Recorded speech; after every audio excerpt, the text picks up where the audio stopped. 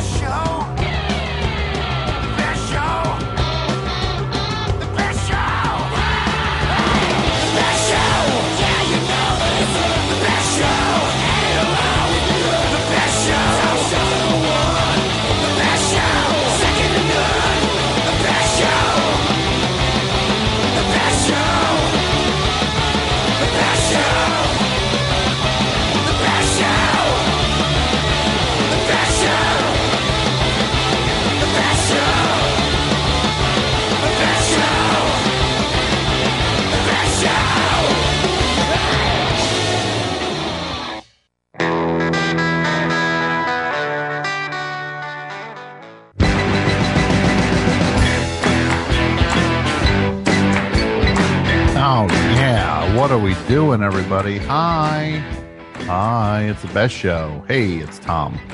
Who's that? Who's out there? You? What?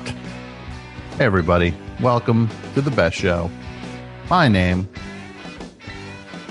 is Tom Sharpling, and we are doing the show tonight here in October of 2021. I was looking at a little bit of this Dodgers game that's on now because the Dodgers are in the World Series. What are they in now? I don't know what they're in. Whatever it is, the thing before the World Series, the NLCS. And when they show that row of people in the stands behind them, man, looks like half of the people look like it's like a Mike Love convention or so, like a Mike Love lookalike contest, like they're holding that. But you know, who am I to judge? You miss Larry King? Do I miss Larry King? Where? He used to be in that row. Oh, he's there. Okay. All right. He's not so excited though. He seems to be very contemplative. I don't know what's Mary going Hart brings on. the urn? You think Mary Hart brings the urn? The what? The urn? The urn. Well, what do you call it with the ashes? The urn, right? Yeah, I guess so. Oh yeah, that's right. He's no longer with us. I do see somebody with a Vampirella t-shirt on though. Nice group of people. Good folks, salt of the earth. Like first row at any sporting event, greatest people. Doesn't matter what team it is, what sport it is. You get courtside, you get right there, first row, right behind home plate. You're not a good person. You crushed someone to get there. I've done that once. Well, you're a good person though, Jason. Thank Wudio, you. Gore, LA Zone. LA Zone. And he's in the LA Zone. I am.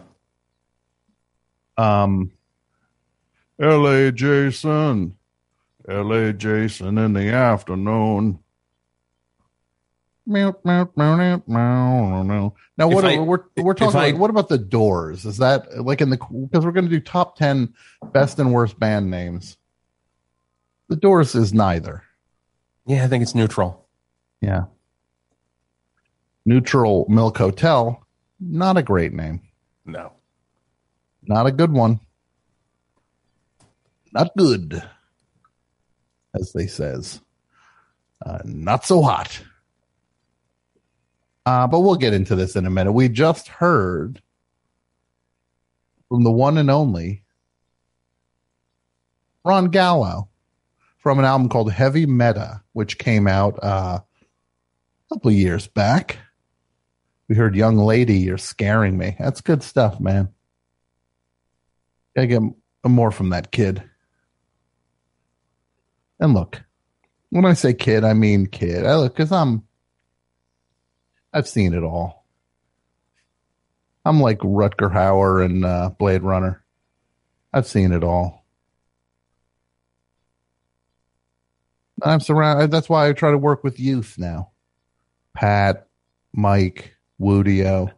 I like to work with the kids of tomorrow because it's slightly vampiric, you could say. I drain their life essence for the betterment of the show and, by extension, my own life. But it benefits the audience. We're all vampires.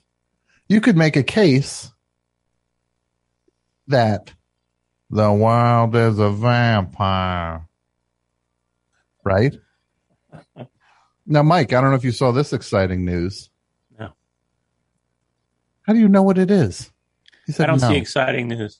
This is literally what just happened. Well, Mike, I don't know if you saw this exciting news. No.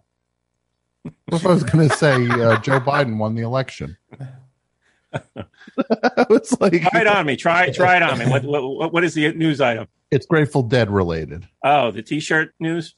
Yeah, see? Yeah, I did see that, surprisingly. Oh, Dude, can you believe this guy? Can you believe this guy? Can you believe this guy? I'm trying to tell him. I'm trying to say, you see this exciting news, and no, I didn't. Oh, but I knew. I saw that. Pat Byrne. Yes. Can you believe this guy? Yes.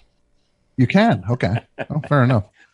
A Grateful Dead T-shirt from 1967 was about to be auctioned off, and they were hoping to get like $300 for it or something. 387.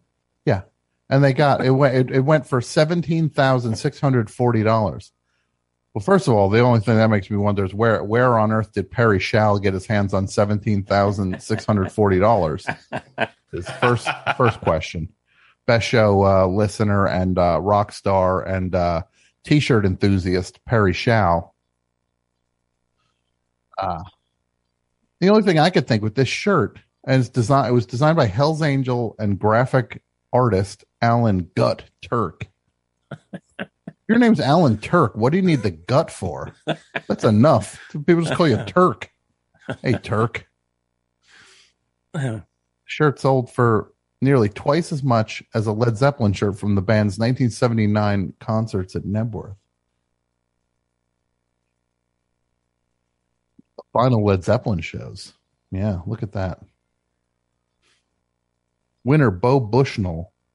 The guy with the guy who didn't know he could go outside during the pandemic and sang all those songs in the house. Bo Bushnell, he bought that shirt. He's the one who bought it. Yeah, the guy who made that whole special. That's Bo Bushnell, right? The guy where he's like, so. I can't go outside. Yeah. I can't go outside because there's a pandemic going on. And meanwhile, it's like, hey, go put a mask on. You can go outside. What are you singing the songs all about? Guy's like, yeah, I'm going to order $35,000 worth of equipment, have it shipped from Amazon to my place, so I could do a special inside because I can't go outside. Meanwhile, everybody's wearing a mask. Go outside. I was in the grocery store 4 days after the pandemic started. Just wore a mask and some gloves. Then I ditched the gloves. Now I got 10 boxes of these gloves. What are you going to do with those? I donated mine to shelter. They'll take them. Well, like Tom Kiefer said, we all need a little shelter. Which the lead singer of Cinderella, part of the Best Show Book Club. No, not part of it. The Best Show. Why am I talking this? The Best Show Book Club. It's going to start early November. And we're going to talk about the book, Nothing But a Good Time. And we'll figure out how we're going to talk about it. We'll get a select group of listeners to be able to be on the thing maybe. And then we'll see about getting the authors on, and it'll be great. But read the book, Nothing But a Good Time, an oral history of hair metal from the 80s. And look, we started with an easy one.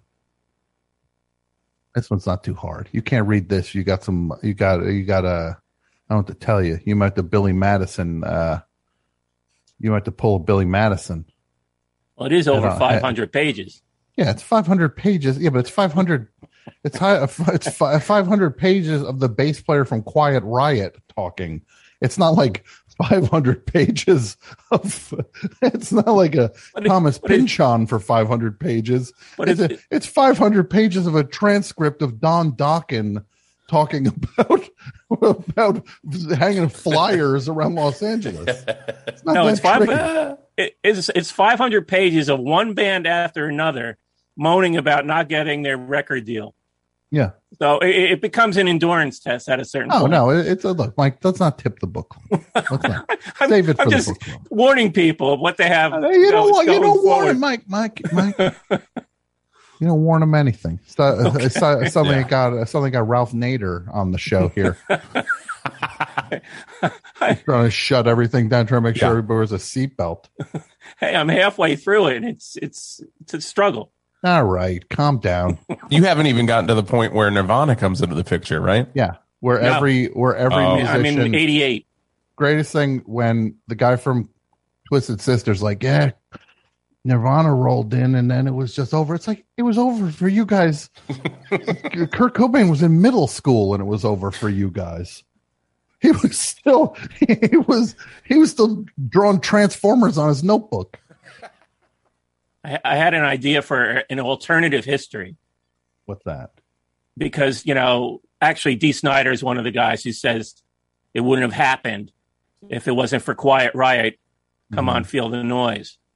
Yeah. And that record went to number one. Mm-hmm. So I thought, and that all happened because Doug Morris from Elektra, I think, he liked that cover. He didn't like the band itself, but he liked that cover. That Slade song, the Slade original. Come on, yeah, the Slade song. Yeah, I know what it is. No, Mike. Hey, Mike. Yeah. Dude, can you believe this guy? I'm talking to the audience. Believe this guy. I'm telling this to the audience. I know. It's like he said no again. It's like he said no again to you. I know you know who Slade are, Mike. Okay. We're doing a show here. Yeah. You go see Saturday Night Live. What do you think? You're in the studio audience? They're only doing it like a play? No, they're doing it for everybody at home. Come on, Mike. Okay. Tighten it up. So, yeah, I thought, look, you got hair, you got metal on the brain right now. Maybe you're not thinking so clearly. I do. I do have metal. No, you're I listened to Jet Boy today for the first time. Jet Boy. Well, I'm going to say this.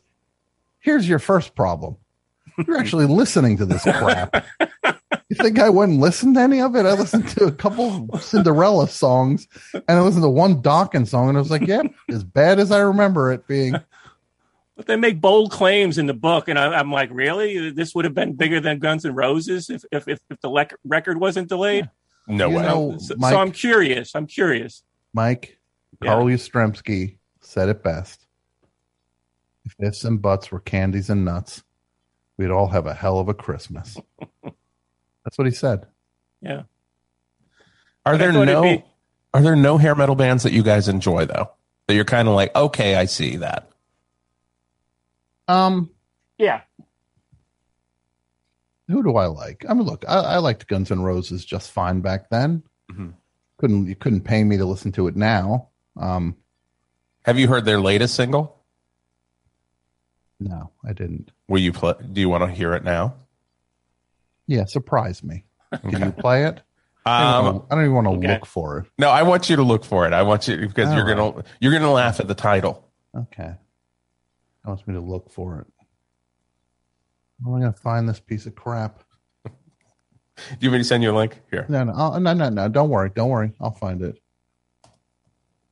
Guns N' Roses.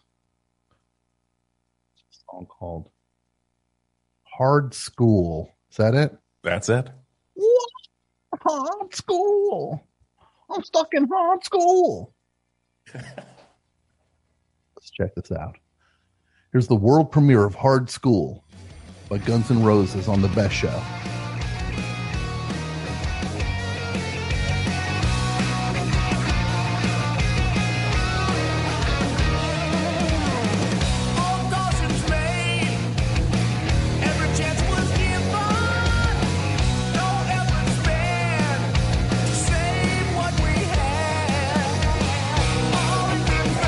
That's terrible. I can't even indulge that. That's bad. That's bad. Here's our new song. It's called Hard School, but the subtitle is Go Buy T-shirts Now. You know when they're just like the people running the shows are just like they're going to play Hard School as the 8th song in the set.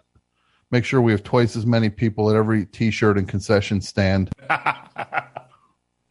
for those 5 minutes. They have another new song called Absurd. Yeah. Oh, God bless them. God bless them, right? They seem like such great guys. That awesome song about hate that they did. Whatever. They're terrible. God will punish them. I don't know what that means. God will take care of it. Yeah, that's going to be a quote on the front of a GNR biography. Yeah. God will punish them. Tom Sharpling, Best Show. Didn't read the book. God will. Two of their shows. Didn't read the book. Didn't like the music. I'll say that. They have a tipping crowd. Yeah, you might want to hold some of that money up to the light, Mike. Yeah, they're crowd tip. Very good tipping crowd. No, but I'm saying you hold some of that money up, you're gonna see the printing anomalies on it. That's counterfeit money at Guns N' Roses shows. Hey, it's Kaylee Cuoco for Priceline. Ready to go to your happy place for a happy price? Well, why didn't you say so? Just download the Priceline app right now and save up to 60% on hotels. So whether it's Cousin Kevin's Kazoo Concert in Kansas City, go Kevin, or Becky's Bachelorette Bash in Bermuda, you never have to miss a trip ever again. So download the Priceline app today. Your savings are waiting. Go to your happy place for a happy price. Go to your happy price, Priceline. You think they're not? One show, unfortunately, did have had what? Their music played at it. Unfortunately, one show had a problem with prostitution in the parking lot. Okay, that made the papers. Mm-hmm. Yeah, it's great to see that. Law enforcement at work, really focusing on what's important. Stopping sex work at a Guns N' Roses parking lot. Come on, law enforcement, tighten it up. What are you doing? Really focus there were children in the area. Okay. Well, maybe don't bring your kid to a Guns N' Roses show. Look, enough with this kid business. Enough. We get it. You got kids. God bless you. I hope your kid's the greatest kid that ever lived. There should be like 2 or 3 things that are only for adults on this planet. Literally, sports are not one of them. Everything has to be, they have to talk as if everybody's like, and then the guy, everybody's a good guy in sports. Come on. Am I tired? Yeah, I am tired. Am I a little crabby? Perhaps. Am I being funny? Yeah. No, I went to Portland this past week, a few days ago. Went to go do a taping of a public radio show called Livewire, and it was very fun. They were all very nice, and it'll be a great episode, and I think it comes out very soon. I'm looking forward to everybody hearing it. It was fun to do the show in a theater in front of actual people again and have them all there. And it was a rapid fire. It was a whirlwind tour turnaround. I finished work, went right to the airport, did a little layover, got in Portland around 1 a.m. Then we got to the hotel around 1 a.m. Then woke up, went right back to work on the old Zoom, then went to the show, did the show, went back to the room, fell back asleep, ate enough pizza to put me back to sleep. They have a pizza chain. They're called like Sizzle Pie, which not too shabby. Not too shabby, Sizzle Pie. You maybe make sure that cheese doesn't smear all over the place. Your cheese is a little runny, but it's all right. Then I had to leave at like 3 a.m. to catch my plane so I could be back at work on Friday morning. And I get on that plane. First one flies back to San Francisco. Then I go find the one for the layover. And I'm on the plane. There was the scariest.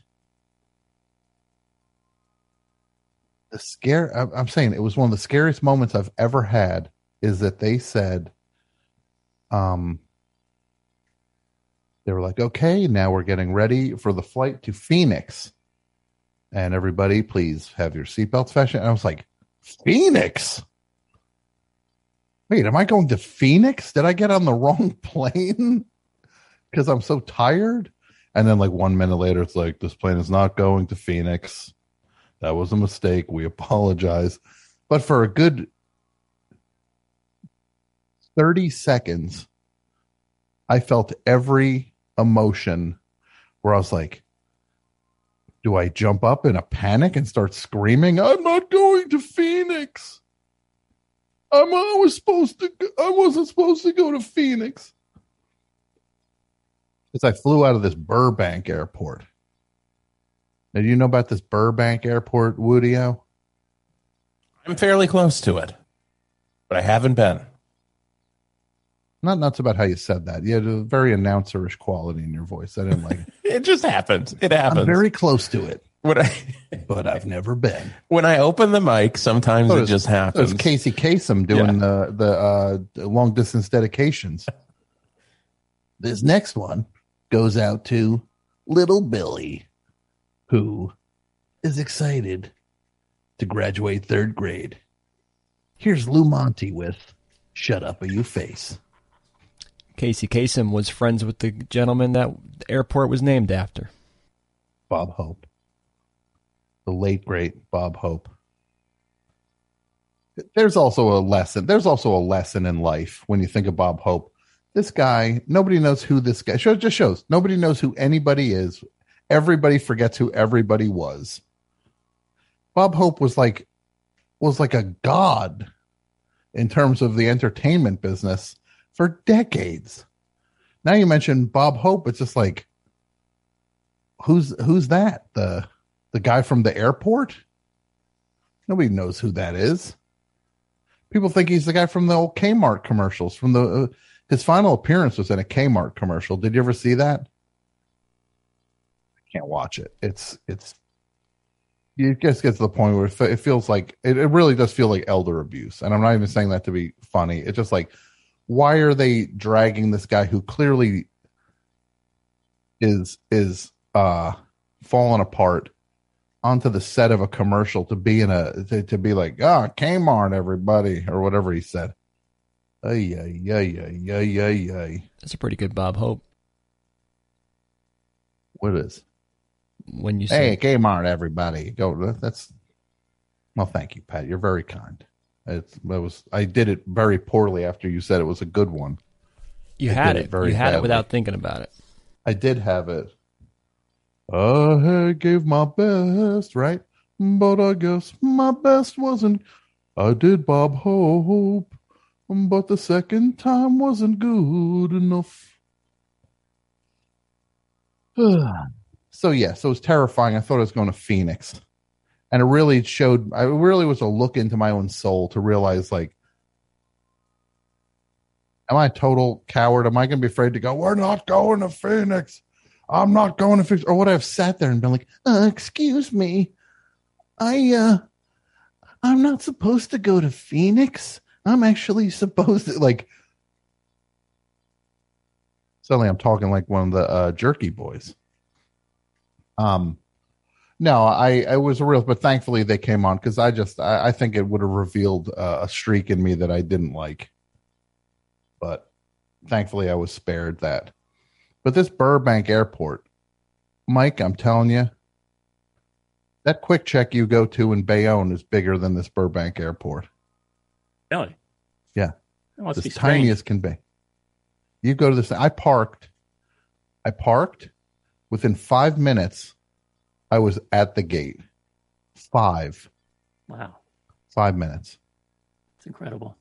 Then I had a little time to eat. So where'd I go, Mike? A little fancy. I figured I'd treat myself. A little bit of Guy Fieri's airport restaurant. I'll say this. It's not bad. This guy gets a bum rap. Guy Fieri. You get? I got a veggie burger.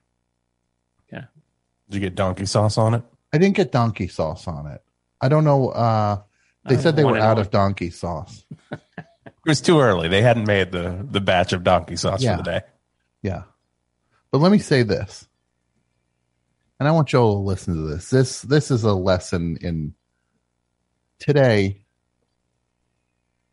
Every couple months, I'll get a craving for. You ever get a craving for something where you're just like, I shouldn't do this, but I'm going to do it anyway. And then you go eat something, and then you're just like, yeah, that's why I don't do that regularly, because that sucked. You know that feeling? Yeah. And then you get a little respite from it because you got it out of your system. And then maybe a couple months later, you do it again. You know that experience, Mike? Well, it's pretty much every time I go to fast food restaurants, it's like I've been trying to avoid that, but then you break down and then it's like, oh yeah, that's why I don't go, Well, that's what happened to me today. Yeah. I was working and I says to myself, you know what I could really go for? I got a taste for it in me mouth. And I was like, I think I want to go to Jimmy John's. And Jimmy John's is bad. It's like bad. It's a sandwich chain. You'd almost think it was created by like Jersey Mike's created Jimmy John's to be just like as if you'd eat the Jimmy John sandwich and on the wrapper underneath would be like, feel sick. Like if it would say like, feel sick, should have gone to Jersey Mike's. Can you rank the sub chains for us? Well, I need to know a list of them. Well, the ones you've experienced. You just mentioned Jersey Mike's. Number one, Blimpies. Wow. Okay. That's didn't see that coming. No. Well, guess what? There you go. Number one, Blimpies. When's the last time I ate at a Blimpies? 15 years ago, maybe. The one in Hoboken. That final one that was left, Blimpie base one. Yeah. I would eat at. Yeah, I always had a little soft spot for Blimpies as a kid. He's a good one in Bayonne. Subway's disgusting. Jimmy John's is as bad, if not worse, than Subway. No, I think Jimmy John's probably a little better than Subway. Subway is true. Well, that's on your list then. You want me to tell you?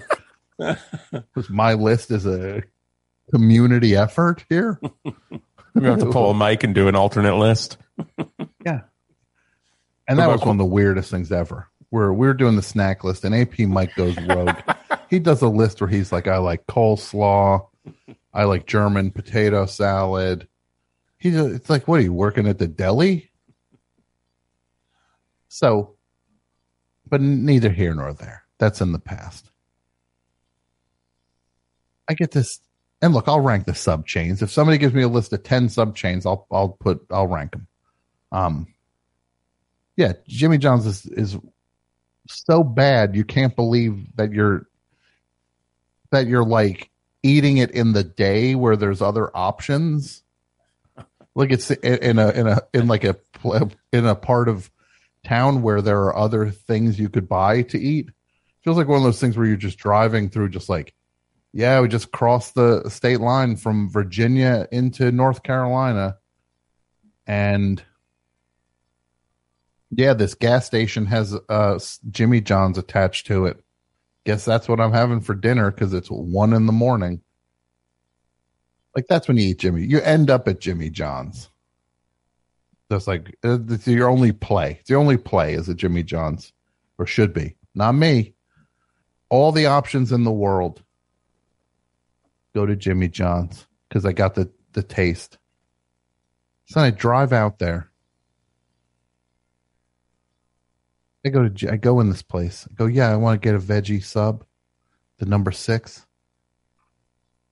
And now on a good day, this is what that sub tastes like. The roll is like a cardboard plastic hybrid. The world's worst, most artificial glow in the dark guacamole. Cheap iceberg lettuce. What kind of sandwich?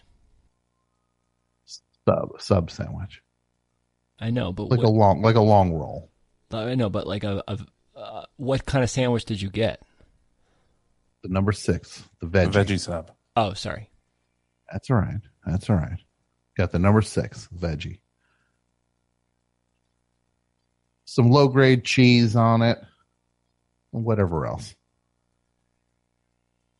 That's on a good day what it's supposed to be. I go to Jimmy John's. And I'm like, yeah, I want a number 6. And then they go, Okay, number 6 coming right up. I put my credit card in the machine, and then they go, oh, we're out of rolls. We only have wheat bread. What? First of all, you rang the thing up before you knew that? You knew it.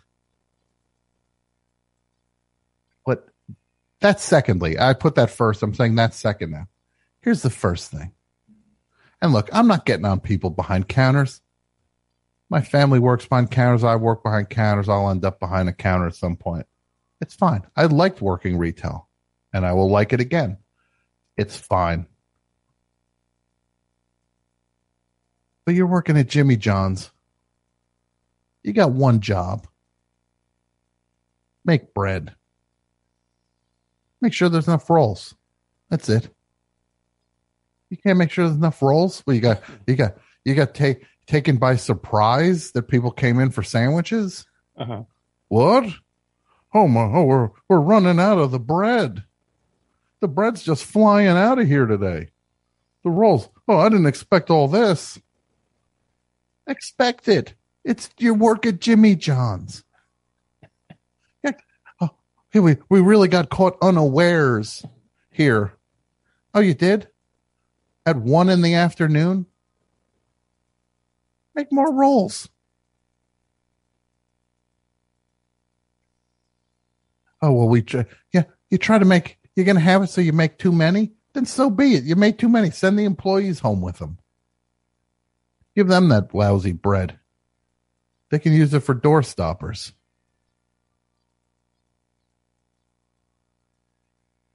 I don't get it.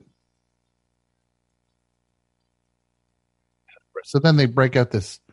So now I'm just like, yeah, I guess I'm going to have, I guess I'll have it on wheat bread now. I'm going to go to a sandwich place and get some on wheat bread. I might as well just pull into a grocery store parking lot, buy the ingredients, and make it on my lap. Bring it back to my car, make it on my lap. What am I doing? Well, you know what I mean? Wheat bread. Watch a guy run across the street to 7-Eleven, grab a loaf of wheat bread. Sick. Sick and sad, equal parts. One part sick, one part sad.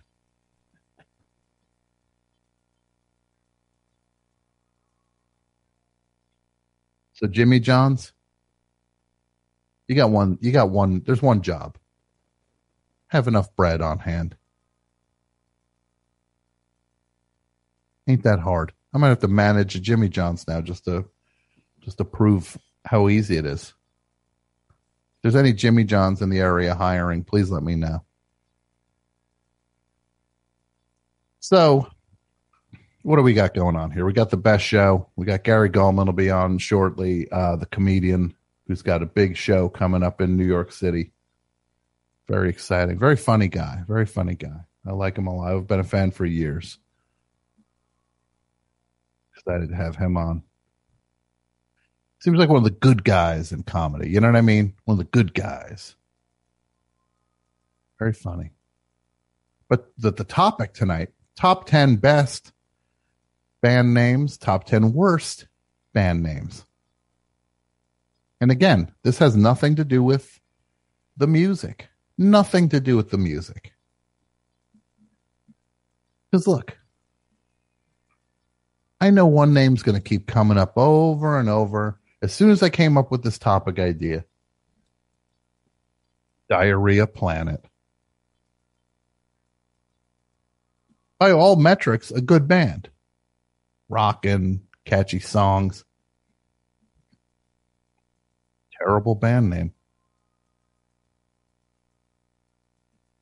Diarrhea Planet goes on the list, number 3. Best or worst? Worst. Okay.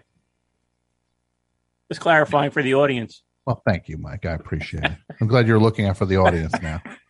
Suddenly your awareness of the audience comes and goes. I'm attuned. That. No, you're keeping me. You're holding my feet to the fire. Conversely, get ready for this one. Grateful Dead. It's a really good name for a band.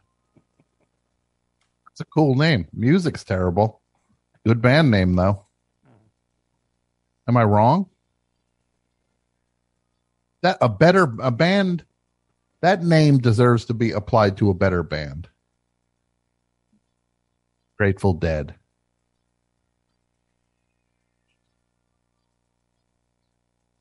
Put it at number 9 on the best list, please. Grateful Dead have the best imagery, best band name, best everything, worst music. It's funny how that works. Isn't it funny that the Grateful Dead and the Velvet Underground both called themselves the Warlocks at one point? And one is a terrible band that wouldn't stop playing no matter what. And the other one was the best band that stopped playing way too soon. Ironic, eh? Irony personified, some would say. Pat, we got any calls? We got tons. I just wanted to clarify. Diarrhea Planet 3. Oh, I got the list. We're good. Okay. We're good. And Grateful Dead is 9 on best. On best. Woodio will do the list tonight, Pat. You don't sweat that. Just making sure.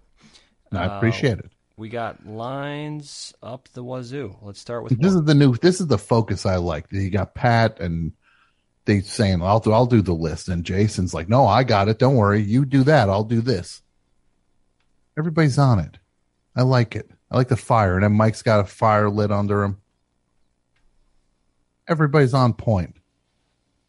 I just sent you the link too, so you can see. Oh, well, thank you. Look at that. Efficiency personified. Give me a call, please, Pat.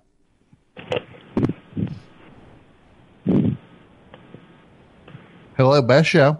Hi, how you doing? Good. To whom am I speaking? This is Simon from Ontario, Canada. Simon from Ontario, Canada. We've spoken to you before, haven't we not, Simon? So. Sorry? We've spoken before. Yeah, it's good times. I've enjoyed it. Well, thank you. What's up, my friend? Oh, not too much. I like the song that you played. It sounded just a smidge like the Tragically Hip to me. Okay. I'll take your word for it. I don't know them as well as I should. Yeah, they're kind of big in Canada, not too big in... we are all aware that they are big in Canada. Yes, they are a national... Don't worry, my friend. It eludes no one that the Tragically Hip are big in Canada. What gave it away? Was it the song The 100th Meridian or Wheat Kings? Or it could have been everyone from Canada saying we love the Tragically Hip. Yeah, I've maintained for years that our national anthem should just be replaced with a Tragically Hip song.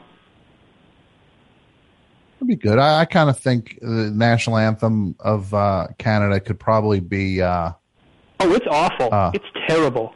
It's not good. I think it could be Rush have that song Baitor and the Snow Dog.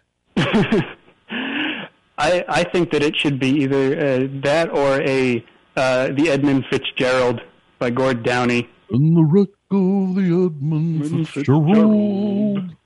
And then Gordon Lightfoot, not Gordon Downey. Wait, what did I say? Oh no, Gordon Lightfoot. Yeah, it's Gordon Lightfoot. Come on, I'm more Canadian than you are, Simon. Although your name's Simon, it beats me out right off the bat in terms of being Canadian. Is that a Canadian name? It's more Canadian than an American name. I feel great shame. I'm gonna go have to make a national apology after this, I think. Yeah, you're gonna have to eat an entire terrible Canadian pizza pie. I like how we always circle back to that. It always comes. What did Toronto do to you? This is me being. They served me bad pizza for 4 months. That's what they did. That cannot be it. That cannot be it. Oh, it's literally it.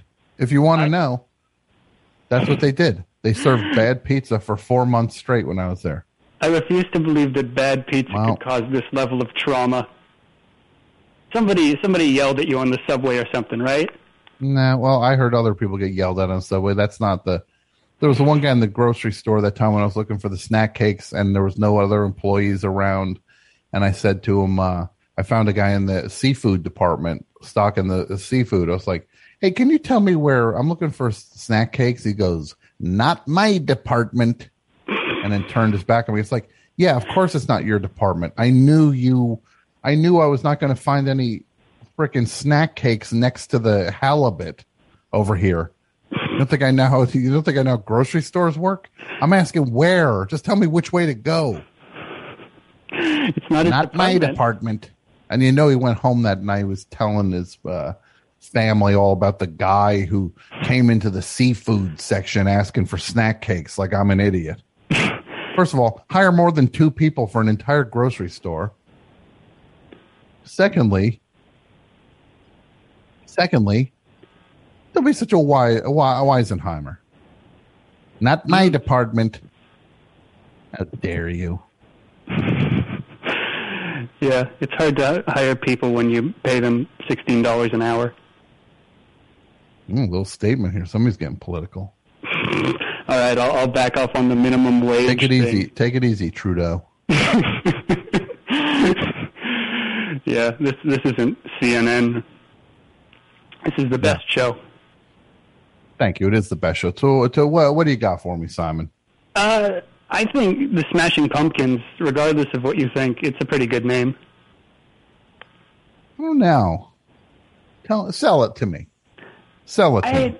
I think a good band name, more than anything, creates like you hear it and you think of something immediately. So I don't know. There's a visual that's very striking. Even if I didn't like, because I don't really like the Smashing Pumpkins that much, but I want to like them just based off on how cool the name is, at least to me. Mm-hmm. Okay. But you know what song I like by them? The one that goes. World is a vampire. No, I don't like that one. I like the one that goes. Remember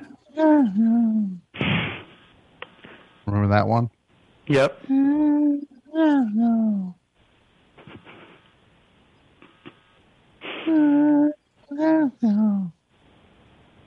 That's a good one. I like that one.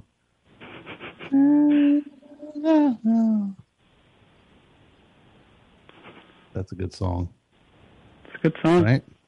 Thank you. What I didn't write it. I don't know. I'm saying thank you. What about... What? What about what? The Talking Heads? Or Talking Heads, I guess. There is no... Talking Heads. No, that's a bad name. Joy Division? Joy Division is one of the worst names ever. I'm not even putting it on the list. That sucks. Oh, that hurts. Okay, let's do bad names. Yeah, well, it also hurts. It's the source of what Joy Division is. You're going to have to school me on that. I don't know. Well, you go to school yourself on this, Junior. You go look it up and then you tell me. This is what you do. No, this is what we're going to do right now. Oh, wait. I think... Type it in your little computer and then you tell me what Joy Division is, and then you tell me how much of a hoot you think that is as a band name. I just remembered. I feel terrible. The lead singer killed himself, didn't he? It's not that. Oh. It's worse. I'm typing Look it up. I'm at my computer. I'm typing it in, Joy Division.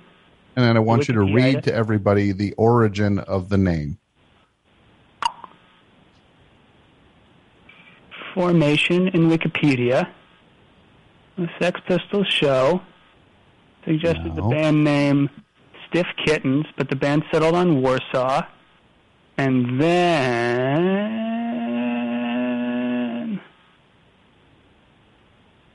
I'm not a speed reader. This might take me a while. It's going to be worth it. Early releases. Unknown Pleasure. Don't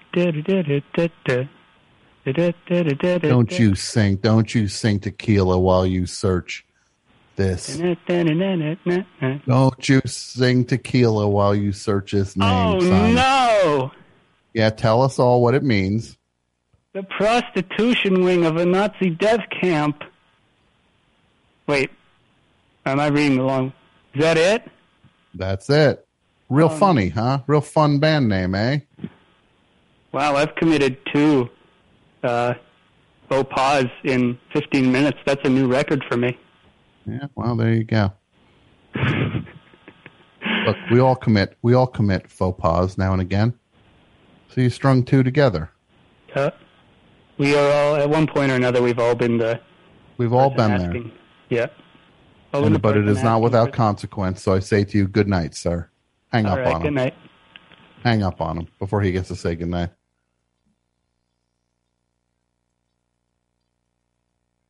I didn't want to have to do it, what I just did, but I had to do it. Guy talking like it's a party name. Next call, please.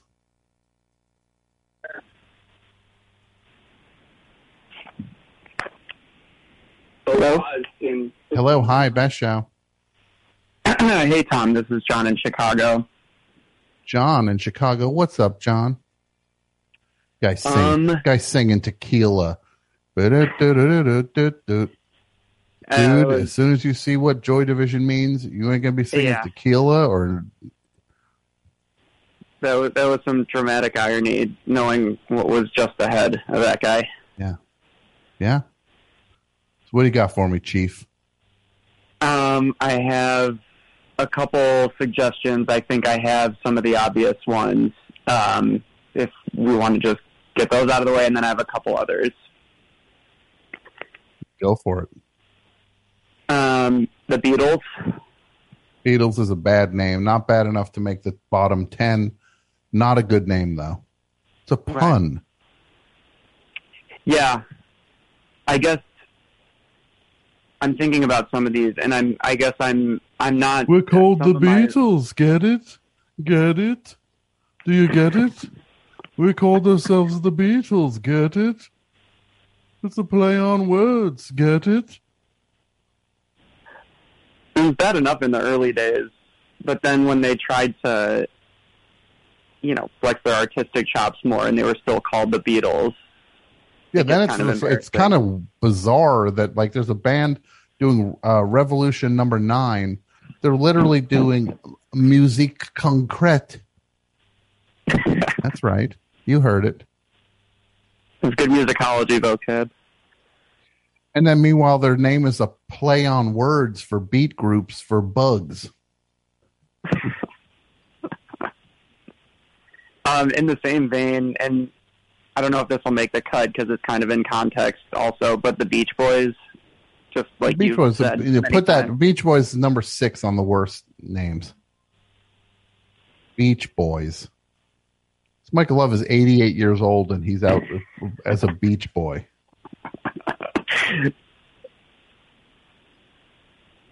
Let's go surfing now. Everybody's learning how. Come on a safari with me. Really? Tell me more about your surfing you're doing. Surfing 8chan these days, huh? Yeah, he's surfing 8chan. Let's go surfing now. Everybody's learning how. Surfing on 8chan tonight. Hanging out with Ron Swanson tonight. Not Ron Swanson. What's the guy's name? Watkins. Ron Watkins. A lot of people got that Ron Watkins look going on these days, too. It was, half the people in Los Angeles say half look like Mike Love, the other half look like Ron Watkins. But which one's the kid? Ron is the kid. What's the dad's name? Jim. Hey, you're he into freaks me out. His whole the way he looks just really creeps me out. Jim Watkins? Yeah, I guess I shouldn't make fun of how people look. No, you're not making fun of it because this is not how he looks. He's making stylistic choices, and he's also a monster. Yeah, he let's just say those what do they have, pigs or something? What do they have again? He had a pig farm or something? I think whatever that animal farm he has. I'd say I hope it made enough money to pay for all that mustache wax he was buying. I liked his crazy mustache designs. I think he might have put some. He had like eyebrow wax, if I remember correctly. Yeah, I don't like him. Yeah. Yeah. Oh, I'm reading here this Grateful Dead T-shirt that went for all that money. The reason why the person bought it was that the guy, what's his face with the stand-up comedy special, Bo Bushnell. The reason why he bought it was that he said he could put the T-shirt, he could wrap it around his head and put it in his ears so he didn't have to hear Grateful Dead music.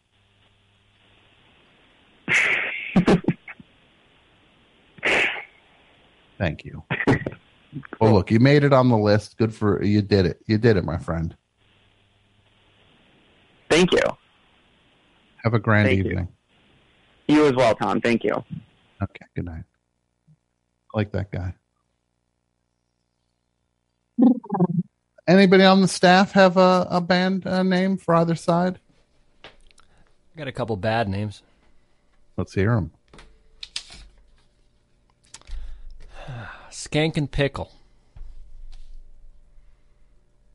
I almost wonder if we're going to have to do a no ska rule because all 10 would be ska names. Yeah, but we could have one that encompasses that, yes. like... That's the way to do it, Pat. Yeah. One is going to have to... So let's do a sub-list of ska band names, and then we'll pick the worst of the worst from that, and then that band will go in on the list at some point. Sure, because this one isn't a pun on the word ska, but there's plenty of those, obviously, that could fill a whole list or book. Yeah. But I always thought Skank and Pickle was probably one of the worst ones of the 90s. Yeah, I would agree with you. That's pretty bad. Skank and Pickle. Yeah. And Herman's Hermits.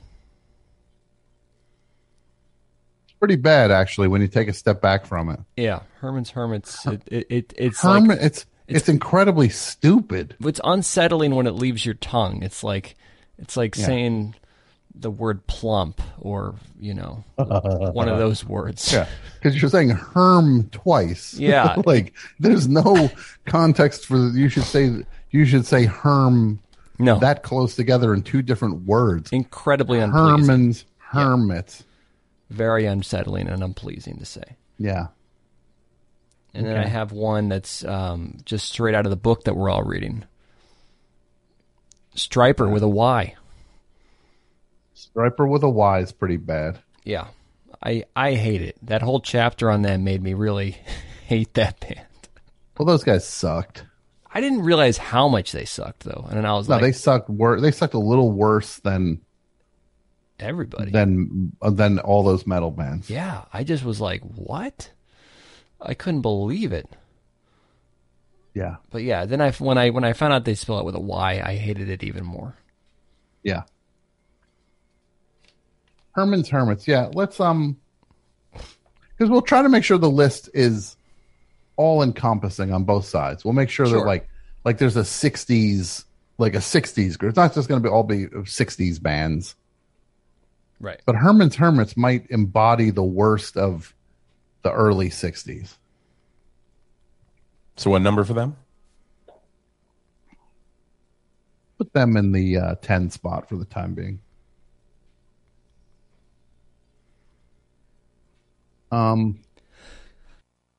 What else we got? And you got any Dudio? Woodio? I got some good ones and bad ones here. So let's hear a couple. Give me one of each. Okay, I'm going to give you Ned's Atomic Dustbin. It's pretty bad. Yeah. Jethro Tull. Yeah, I get why that's bad, but it's also kind of harmless in a way. And one of the best ones, Pink Floyd. You think so? Yeah, there's something about it.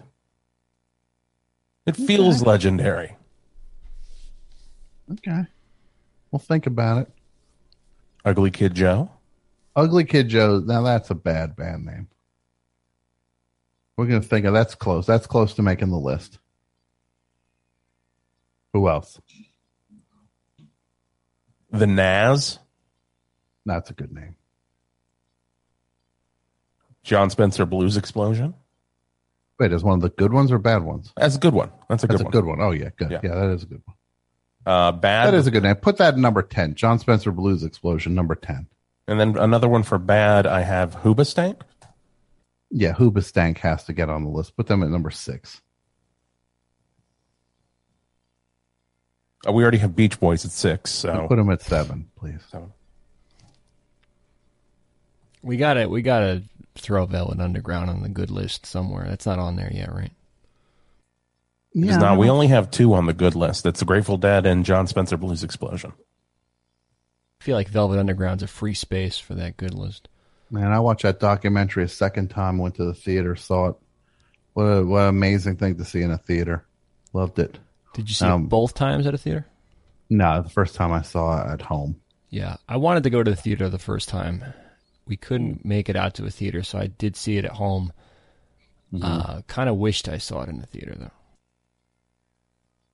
Cue Mike not liking the movie in 4, 3. No, I liked it. Oh, Tom and Mike on like the same Apple page TV. with something.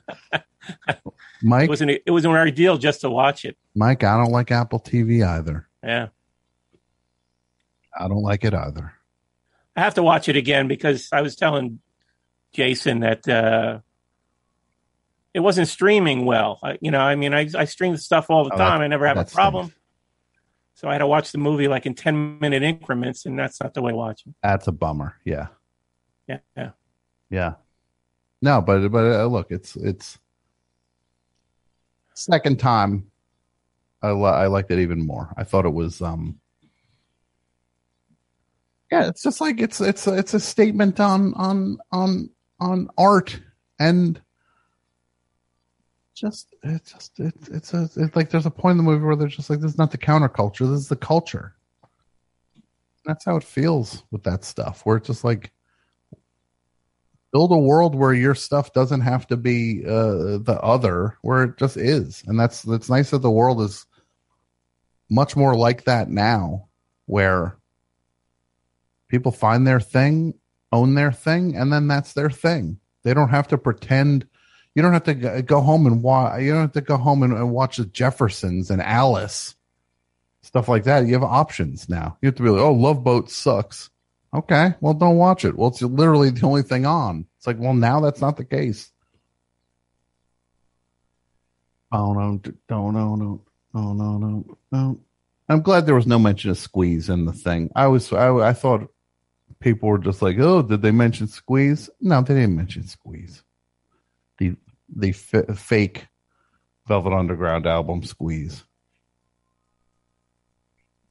Which, when anybody's like, Doug Yule's awesome, it's like, well, check Squeeze out. You tell me how awesome he is. You check out what Doug Yule did without Lou Reed writing the songs. Then we'll come back and tell me. Is there more? I mean, I would have liked to have at least heard from him. I mean, is there just like he's like totally off the camp? Is that the story? No. Look, they could have pulled more stuff with him. Whatever. It's like. Oh no, I'm not even that. I mean, he's still alive. He's an errand boy. Yeah. Doug Yule's an errand boy. How many points if we get Doug Yule to call in? 10,000. 10,000 points. You get any member of Velvet Underground to call in. You get. Here's how it works: 10,000 for Doug Yule, 20,000 for Mo Tucker, 300,000 best show points for John Cale. Okay. 300,000, and you don't even know what you can buy with 300,000 best show bucks.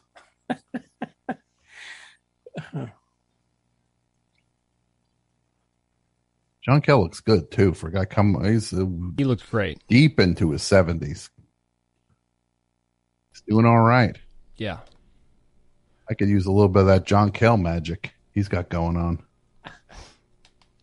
Use a little bit of that. He looks rugged. He'd beat me up in a fight. You fight John Cale, you're going down. I don't care who you are. John Cena fights John Cale. John Cena's going down. This guy did the bleeping gift. You think he can't take a punch? He read the bleeping gift. He produced the Bleepin' Modern Lovers record, the Bleepin' Stooges record, the Bleepin' Patti Smith record. You don't think he can take it? You don't think he can take a punch? So, got any more calls, Pat? Sure do. Hello, Best Show. Best Show, hi. Hello. Hello, welcome to the Best Show. Ahoy, Captain Tom. Oh, I thank you. To whom am I speaking? This is Old Butterscotch. Old Butterscotch, that's your new name. That's right. Don't know the previous name. Don't want to know the previous name. From now on, you're Old Butterscotch. It's my lot in life, and I'm happy to claim it for myself, sir. Mm-hmm. Well, you got a nickname now, Old Butterscotch. What's going on? I wanted to concur about the Velvet Underground doc that I watched. I literally just kind of watched it on repeat over the weekend. At home, unfortunately, but I'm hoping to get out to see it this weekend. But it's mesmerizing. It's beautiful. I was strangely emotional at the end. Mm-hmm. Yeah, me too. I cannot say enough good things about it. And yeah, so that's a home run as far as I'm concerned. It's the best thing I've seen all year of any kind. I might agree with you. I'm looking forward to hearing Mo Tucker on the show. Yeah, I don't know if it's going to happen, but I'm ready. Yep. I'm ready. So what do you got for me, Old Butterscotch? Okay, I got. I mean, this is a real gimme for the worst list, but Cherry Poppin' Daddies. Yeah, it's pretty bad. Put it on that's going to have to go on the ska list, though. We're bands from that era, right? So yeah, we're going to associate, even though they're not straight up pure ska. They kind of have that revival vibe, right? They were kind of like the Zoot Suit band, right? Right. Yeah. But yeah, put them on the list, please. Zoot Suit Riot. Because then you think of like a band like the Scorpions. Like, they're a terrible band, but the Scorpions is a good band name.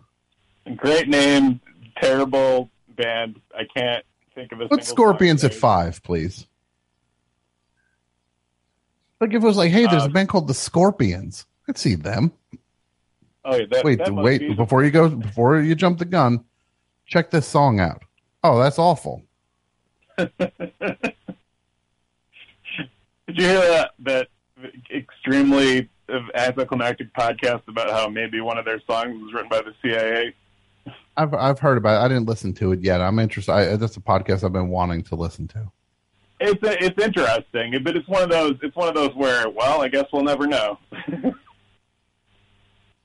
Yeah, but still fun. Oh, you know what it just means. You know what that means. I don't want to listen to. I don't ever want to listen to the CIA's iPod. Yeah, they got the Scorpions on there. That's their output. Yeah, might be a pass on that. Maybe we figure out what the NSA is up to musically. Yeah, I don't want to hear the iPod of any government official. Maybe there's like an interagency rivalry. Who can come up with the best, propaganda band? Mm-hmm. Yeah. Speaking of which, Propagandhi is a pretty bad band name. Ooh, it doesn't put them at number 10, please. Propagandhi. The Herman's Hermits is already 10. Then put them at number 8, please.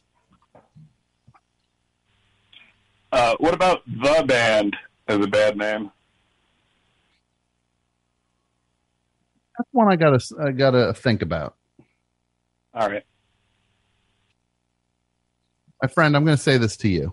Old Butterscotch, you have a great night. Thank you, Tom. You have a great night. Oh, wait, by the way, you did it, USOB. There you go. I appreciate it. Old Butterscotch. Great stuff. Have a good night. Have a great night. Okay. I'm going to play something real quick, and we'll be back with our guest, Gary Gulman. How about that? What do you think about that, huh? How do you like them? You like apples? What do you think about them apples? We'll be right back in 2.5 minutes. Best show. We worked our way up from East End pubs to gigs and backstage passes. Xbox champs. Yeah, the good time music of Cocksparer with Take 'Em All. What's that from the Shock Troops record? Right? Good stuff. Now, please, you, the Best Show listener, realize a couple things. First of all, if you want to support the show, you go to patreon.com/thebestshow. That's where all of the stuff is in terms of, that's how you get stickers for the show. That's how you get, bonus content that we have up there. We have episodes of So Far going up that you can't get anywhere else. That's the Crosby, Stills, Nash and Young podcast recap show we do. Got Ask Tom. Another one of those went up recently, right, Jason?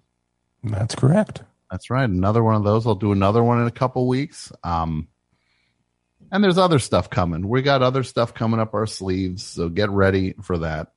And that's how you support the show. Patreon.com/thebestshow. And there's the book plates there for my book, It Never Ends. You can go check those out. If you didn't get one, if you just go there and read the thing. And if you're a Patreon supporter, just check it out and we'll figure it out. I try to take care of my people as you take care of the Best Show. And Best Show Book Club coming up. Nothing but a good time is the book. Read it. We'll have more information next week about the recording of that, and we'll get people in on it. It'll be good. We'll get it all done. It'll be exciting. Early November air for that, but we'll record it earlier and you'll hear all about it. But now, this is the exciting part. We have a guest on the show. Usually, these guests we get on the show, one's worse than the next, to be honest. It's usually a parade, like a race to the bottom. That's what a lot of people have described it as, and it's hard for me to argue with that. But tonight we got a big one. We got a good one. Tonight we have a comedian. This is a national comedian, a touring act, as people say. He has a special called The Great Depression, which I loved. And he's on the Best Show right now. His name is Gary Gulman. Pat, can you bring a guest on? And again, this is not the usual Best Show guest where you're just like, this is not a who's that. This is a how'd they get this guest. Usually it's just like, who's that? Oh, we got so-and-so on. Who's that? Well, let me explain it to you for 10 minutes. No, this is what we call a get in the biz. God, look at this is the greatest guest I ever had. Laughing already. Usually, oh my goodness, I don't know what to do. It's like you're talking in a different language. I'm not sure what to make of these strange sounds you're making when I say things. Now, this is very exciting. We have Gary Gulman on the show. How are you, Gary?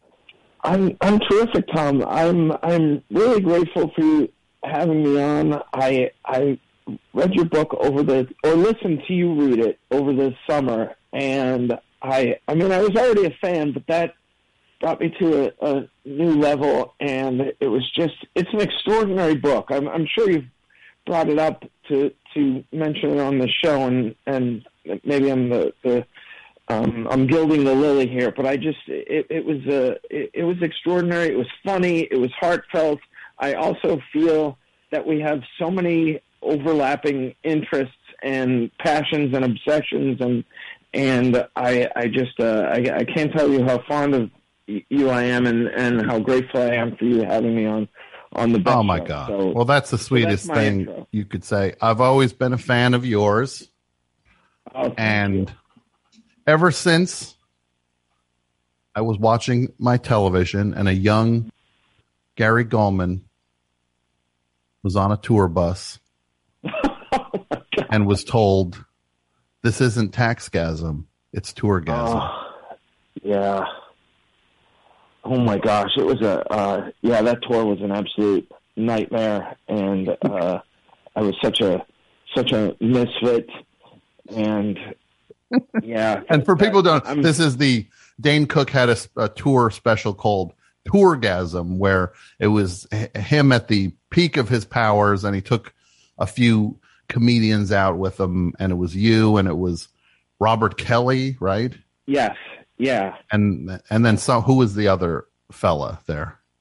He was like it was interesting. He was sort of do you remember when Jerry Seinfeld needed a foil, kind of an amateur in that documentary that I thought was so cruel? I thought he kind of played that role where he wasn't very good at comedy, and I guess he made us look better. But he was mostly a guy who used to MC around L.A., and he was a good friend of Dane's, and he brought him along to MC, but he was an amateur, really.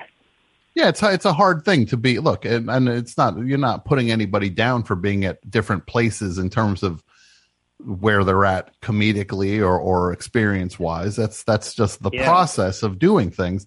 But it's another thing to be overmatched for an opportunity is an unfortunate thing, because you want to grab the opportunity, but you might not be ready for the opportunity. Right. HBO has a mostly illustrious history of putting on fine comedy with some misses here and there, but yeah, he was a little green, as they say. Green, they use that term in the business. Yes, that green, it denotes that a comedian or anyone for that matter has less experience. I guess it's in reference to a unripened banana. I guess, I don't know. Is that what it is? Are people called green because bananas are green? I think either a banana or even maybe a tomato. But those are pretty much the green, the fruits that I think of that are green when unripe. Yeah, I just this is when it really would have been good for me to have gotten an education. I start to realize moments like this when I'm just like, I don't know. I just don't know. What about this thing? I don't know. But I think it's extraordinary what you've done with so little. Thank you. I appreciate.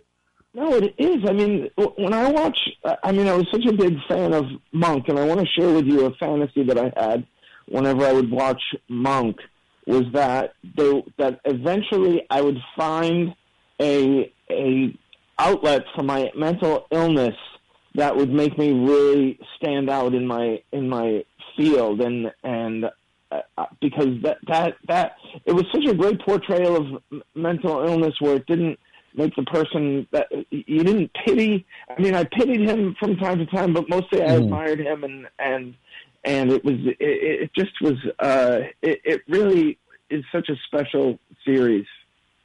Oh, well, thank you. It was a fun thing to work on, and it was my first job in television, and I had such a great time doing it, and got to work with Tony Shalhoub, who's the best. Yeah, it's just nice to be a part of a thing that still sticks around and airs. I don't even know where. What is that on? What streaming thing is Monk on? Prime Video. It's free. It's on Amazon. Okay. To Prime Video. I thought it was going to be more of a Pluto TV deal. Oh no! For Monk. This is the real deal. This is Prime Video, and I also enjoyed the descriptions of your efforts in writing spec scripts early on, and how you were really falling asleep at the computer. It's just the whole book is very inspiring. If there are listeners who are putting off getting it, I would recommend the Audible, because your delivery and your voice, I think, are really important to the enjoyment. Although I'm sure I could add your delivery in the book as I read it, but it was like spending about 10.5 hours with you. So it was really a delight. Oh, Gary, that is truly sweet for you to say. I really appreciate that. And honestly, this is not some exercise in log rolling here, but I just want to say that you, I always thought you were funny. It was like, oh, Gary Gulman's a funny comedian. But then you, over the last few years, have found this other gear to what you're doing.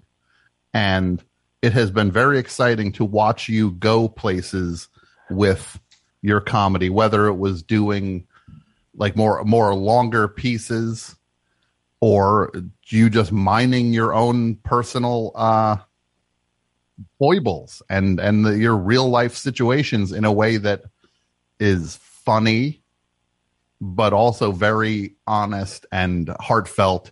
But you did a thing, and I feel like we maybe have this in common, where it's like when I was writing that book, I was like, man, I want to tell the stuff as it happened, but I also don't want it to stop being funny at some point. Even if it's like the rough stuff, I still want to find ways to like keep it funny. Like that to me was the trick of things from my perspective. What was that like for you to decide, like, I'm going to start to talk about truthfully the depression, the mental illness, because you did a special called The Great Depression. Yeah, and it was about this 2.5-year episode of depression that I was hospitalized a couple of times and for extensive periods, and the whole thing, I guess, and you know this from being a comedian, is that you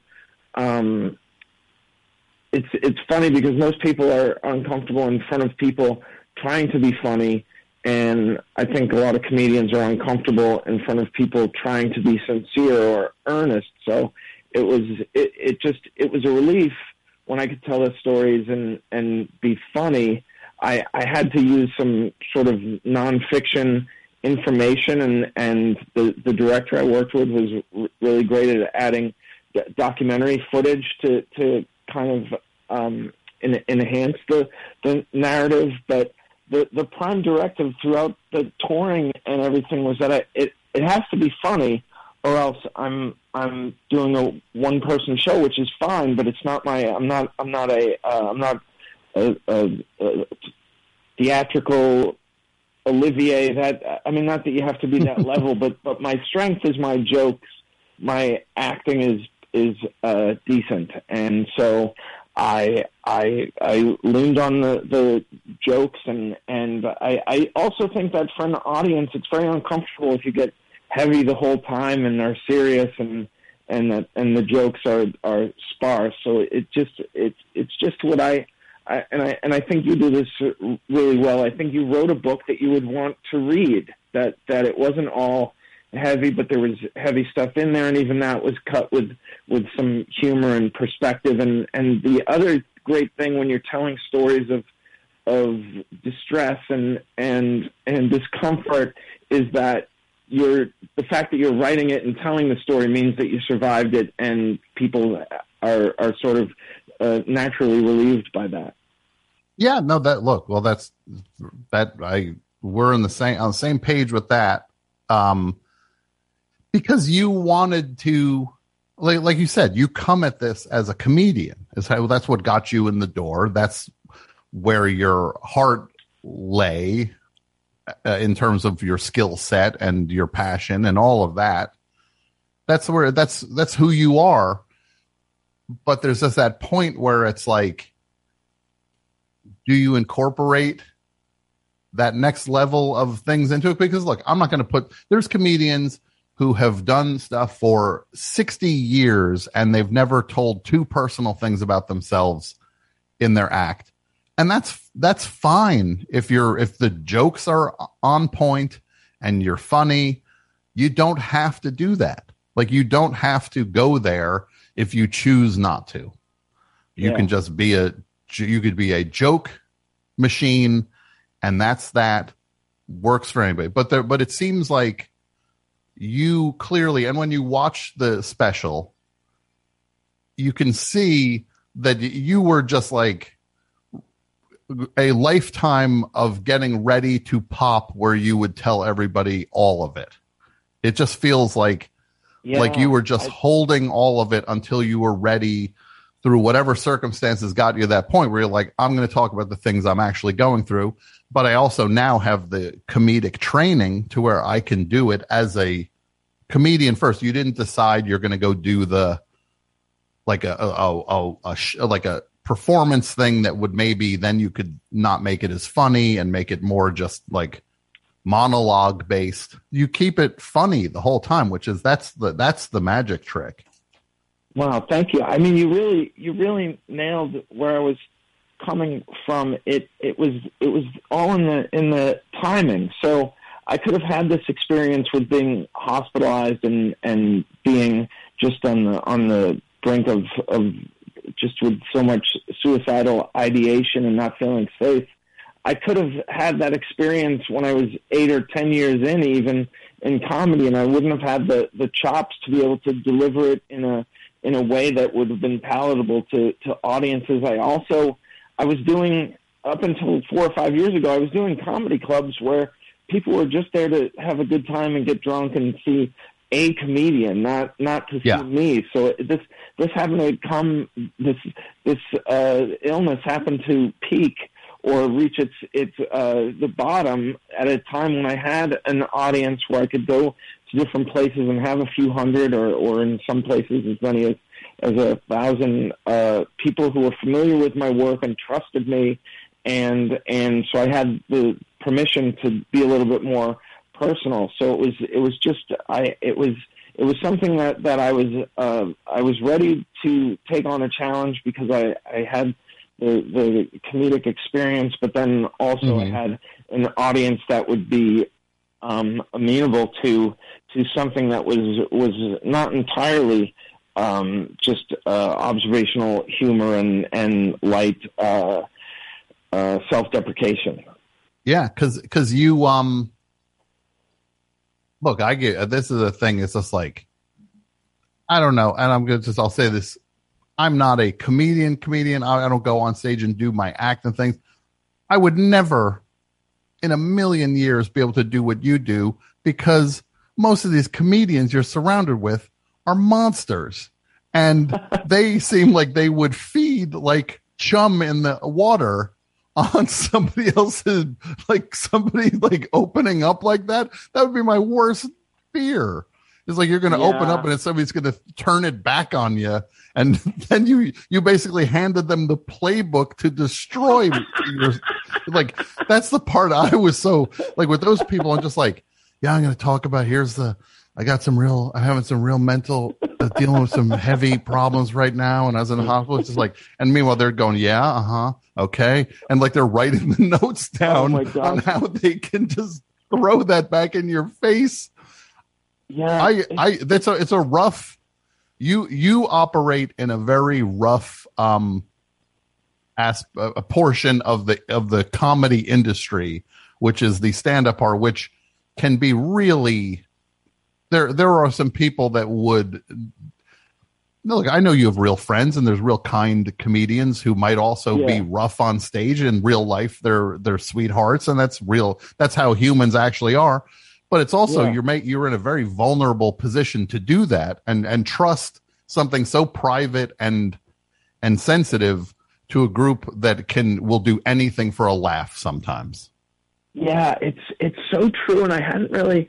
I mean, luckily I didn't dwell on it, but all along the way I kept thinking to myself, if this comes off schmaltzy, and I mean, the best example is one of my favorite things is when you ridicule Billy Crystal's Jazzman character, which is this odd intersection of racist and also schmaltzy and Catskillsy, and it just and I just, the last thing I would want is for somebody to say the Great Depression was this sentimental, treacly, cloying thing. So I was really so sensitive about certain aspects and trying to keep it so that what you're saying, that I would not be ridiculed at a table and really have no defense of what I had done. So that's really, yeah. really It's terrible. I'm scared of all those people. The people you're friends with. I'm more scared of them than anybody else on the planet. Oh, that's interesting. But it's like Suicide Squad. Yeah, I totally know what you mean, except that early on, I think I set up a boundary with them where I insisted that they be a little gentler with me than they are with the other people, because I'm incredibly sensitive. I grew up in a family that just was really venomous in their criticism and just would go for the jugular in any kind of argument. So I think I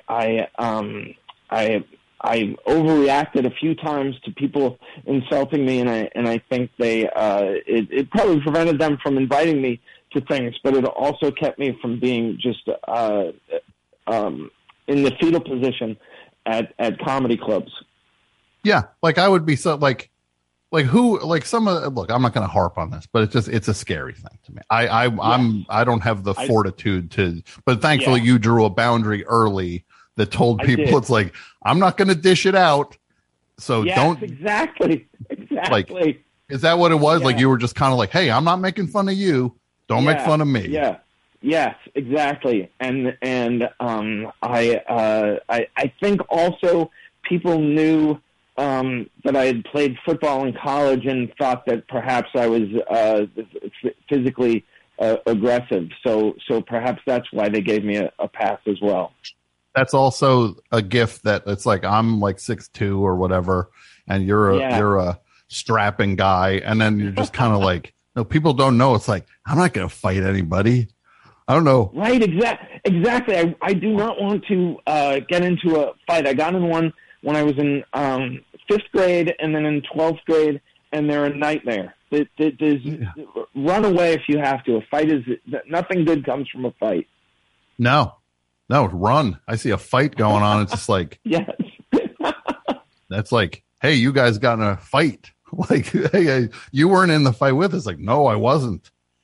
I ran from the fight. One thing I wanted to bring up is that we're both really big Chris Elliott fans. Oh my God. Yeah, no, Chris is a hero of mine. And it's like Chris and his writing partner, Adam Resnick, are two of my favorite people ever. And Adam wrote an amazing book you should check out called Will Not Attend, which is kind of like, it is the funniest book I've ever read in my life. It's unbelievable. Listeners, if you haven't read Will Not Attend by Adam Resnick, I cannot recommend it enough. And another man who said that it was the funniest book he ever read was David Letterman. Yeah, and it makes they got Letterman, Gulman, Sharpling. Yeah. We're all saying, check this book out. You got to check it out. One of the funniest things when I worked with Adam on a show, and one of the funniest things was the first day of this job. Like, he came into the writer's room and he just saw the little table of snacks and stuff, and he was just saying it out loud, but to himself, but still out loud. He was just like, yeah, I guess sure would like some sugar for this coffee, but I guess that's a pipe dream.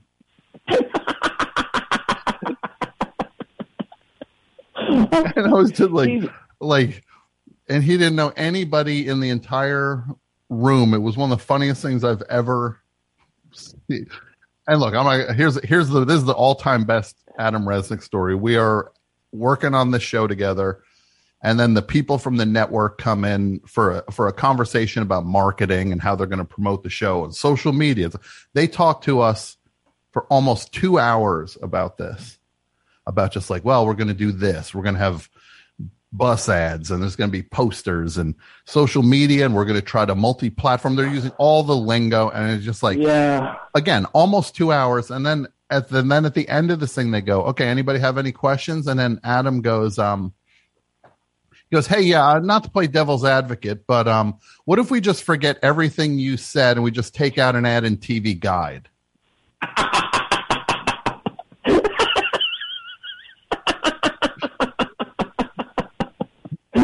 And it was to a group of people. No one. They didn't know him. He just was like, I was like, this is my hero now. Adam is my the greatest. He's the greatest, now, and it's not like he's on. He just cannot not be funny. He makes me laugh. Oh my God. God. He's very generous with his laughter, which a lot of brilliant genius comedians aren't. Bro, no, I'm horrible with laughter, Gary. I'll just tell you right now. This show that I'm doing now over the last 20 years, I guess, whatever, has beaten out of me the ability to laugh at things because it sounds bad on the air when somebody's like, I'm suddenly like laughing, and then doing the stuff with John Worster, just like, I don't want to be cracking. So it eventually stifled my laugh to now I'm one of these horrible people who just goes like, that's very funny. Yeah, but that's enough in this business, because I've noticed that too. I have friends who say that's very funny, and I giggle like a schoolgirl because I'm an old lady, but I wish I could. I do appreciate the guys who will at least give me a that's very funny or that's hilarious. But Adam and Chris Elliott are really good laughers. We have a lot of fun laughing with them. Oh no, and I just like, but it's like, what am I, Lorne Michaels now? I just go, that's very funny. It's like, I don't want to be that person, but I am. Oh my gosh! But inside, I'm like, just get in touch with the thing so you can physically laugh. Tom, what happened? I'm so glad that you said Lorne Michaels, because it always irritates me when people in show business just call him Lorne, like they're on the first name basis, and it makes me resent that person. Yeah. Anytime anybody says to me Lorne, I go, who? Lorne Green? We're talking about Bonanza. What are we? And then Lorne Michaels. Okay. Oh, good. Well, you know what? I actually went to the doctor on a serious note, and I said that I have a hard time laughing, and he said he prescribed to me 2 tickets to Carnegie Hall on Saturday, November 13th. He said, this is the cure for your inability to laugh out loud. It's Gary Gulman, Born on Third Base. He said, this will cure your dilemma. Tom, if I didn't know that this was a true story and we hadn't discussed this in the pre-interview, I would think that was a sticky plug. But I know that your doctor did in fact recommend 2 tickets to Carnegie Hall to see me and doing comedy. Well, this is yes. Well, thank you. It's a medical I take my medical history very seriously. You have this new show coming up. It's Born on Third Base. Yes. And this is about what now? I mean, the O. Henry twist is that I am I grew up very poor, like on welfare and food stamps and free lunch and everything, and I tell stories about that, and so it's sort of biographical in those terms, and also has a bit of a take on the expression born on third base, where I say, even though I did grow up poor, I had it very easy being a white male in America when I grew up, and having a really strong, what do you call it, a safety net growing up, where I was able to go to public school, and also I was very fortunate to be able to go to college on a football scholarship because I happen to be athletic. So it's sort of it's biographical, but it's again, I take these stories and tell the funny aspects of it, and leave out a lot of the certain aspects, like the divorce and the fights that my parents would get into, and all that I find has been covered very nicely in drama. So I take it from a comedic angle, but it's a lot lighter than the Great Depression, which involved me really revving up my strength and ability to do some easy acting for those shows. This is a lot lighter. Okay, so this is more fun. So you're saying that curtain goes up, giant pencils on the stage, oversized rocking chair. Like, what are the props you're going to have out this time to set? I absolutely love that 70s comedic stage look, the Lily Tomlin one-person show. Yeah. I'm hoping they'll have one of those area rugs around the microphone stand, because I know that's better for my back. But I think when we shoot the special, perhaps there'll be some sort of additional furniture. But I generally think the better the stage design and the more elaborate the stage design for a comedian's special, and Eddie Pepitone I think is an exception, because I really love all the books that were on his last special. But generally, if there's I saw one guy and it was a huge theme and it was so dated because it was set in the 90s. It was just horrible. So I like to keep the stage design sparse. Sure, you're not riding out on an oversized big wheel like Gallagher. Rolls Royce, like Howie Mandel did on one of these things. That came out in a Rolls Royce, and it was just so, oh my gosh, I cringed. Because it also would be the kind of thing, it'd just be like, yeah, I'm going to go out on a Rolls Royce, and then you're just like, then you find out it's just like, yeah, you lost money doing the show tonight. Why? It's like, that Rolls Royce had to go through like union, like Teamsters had to do the Rolls Royce, and you had to get the car and everything. It's just like, no, look, people are there for the yucks, and they're here to hear you talk. They don't need to see you walk out in a fake old fashioned living room set or whatever.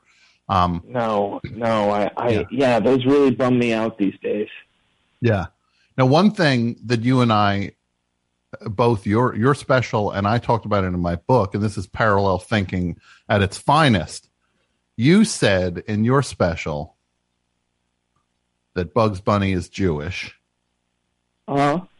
And I said in my book that Bugs Bunny is Jewish, and I said Bugs Bunny is also Italian. I think so. Where is Bugs Bunny? Let's figure this Bugs Bunny thing out. First of all, Bugs Bunny's from like Brooklyn, right? Is that fair to say? Totally. Yes, absolutely. He is from Brooklyn, and so I think that the neighborhoods were so mixed that there were, I think there were Jews and Italians probably living side by side, and Bugs Bunny perhaps has an influence. He was influenced by his Italian neighbors, and perhaps there was an Italian woman in the building, and probably worked amongst and with Italians over the years coming up in show business. But he absolutely had a bar mitzvah, and it was it was something that he used in a Tom Sawyer way to make a lot of money.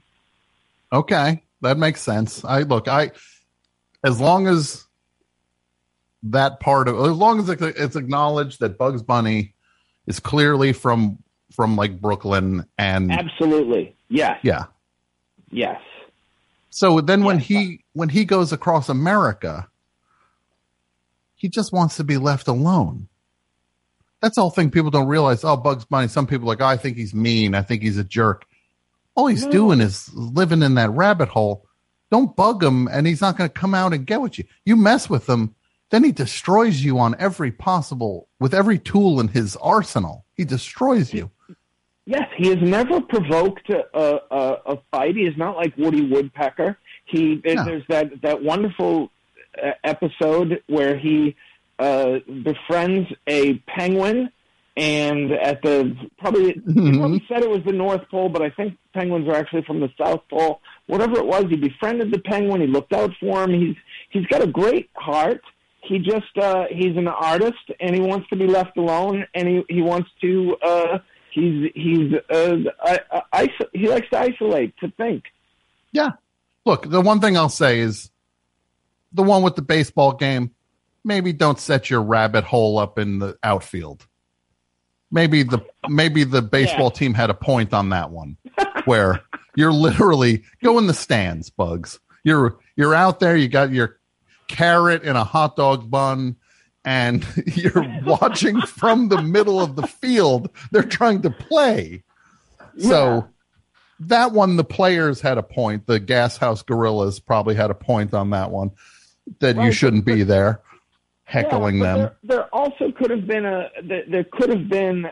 accommodation created, and also I thought that the Gorillas were aggressive, and they did not bargain for what Bugs Bunny had to offer. And it turns out he was the greatest baseball player of all time. Yeah, he played all the positions at once. Yeah. And although in that that cartoon, you don't know who won the game, because that final hit goes out, and then the Statue of Liberty is literally agreeing with the ump, but they're still arguing safe or out. It's never properly determined. It's still a little bit of a cliffhanger, and I'm waiting for someone over at Warner Brothers to resolve it. They've had 78 years to fix this, and I wish somebody would tell me whether Bugs Bunny beat the Gas House Gorillas at baseball that day. I think in our lifetime, these types of things, because the great thing about Bugs Bunny is he seems to be timeless. And so I think with this constant devouring of content, that eventually they will have to close that. And I'm coming from this as finding out over the weekend or maybe on Monday that Mel Brooks is finally finishing History of the World Part 1 with the follow-up that he teased during the end credits. Yes, the History of the World Part 2 is finally underway.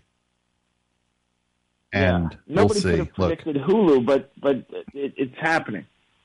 Look, personally, do I have the highest of hopes for something that a 99-year-old man is doing? I don't. But he's doing it with young writers, so I think it could be very good. Good. Well, then I have much more hope for it now. Look, I don't know why I thought he was doing it by himself. He's so old. Like, it'd be just like, no, Mel, where's the script? He's like, old. I'm trying to get it done as fast as I can. I'm an old guy. And they're like, we need these pages. Here are the notes. Like Mel Brooks on a notes call, having the listen. Somebody just go like, well, what's the comedic point of view of this character right now? And he's like, I'm Mel Brooks. That's what the point of view is. Yeah. No,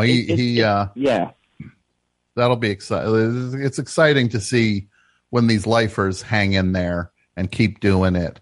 And I'm a big admirer of the lifers in comedy, and it's exciting to watch them. And watch how I loop this back to you, Gary.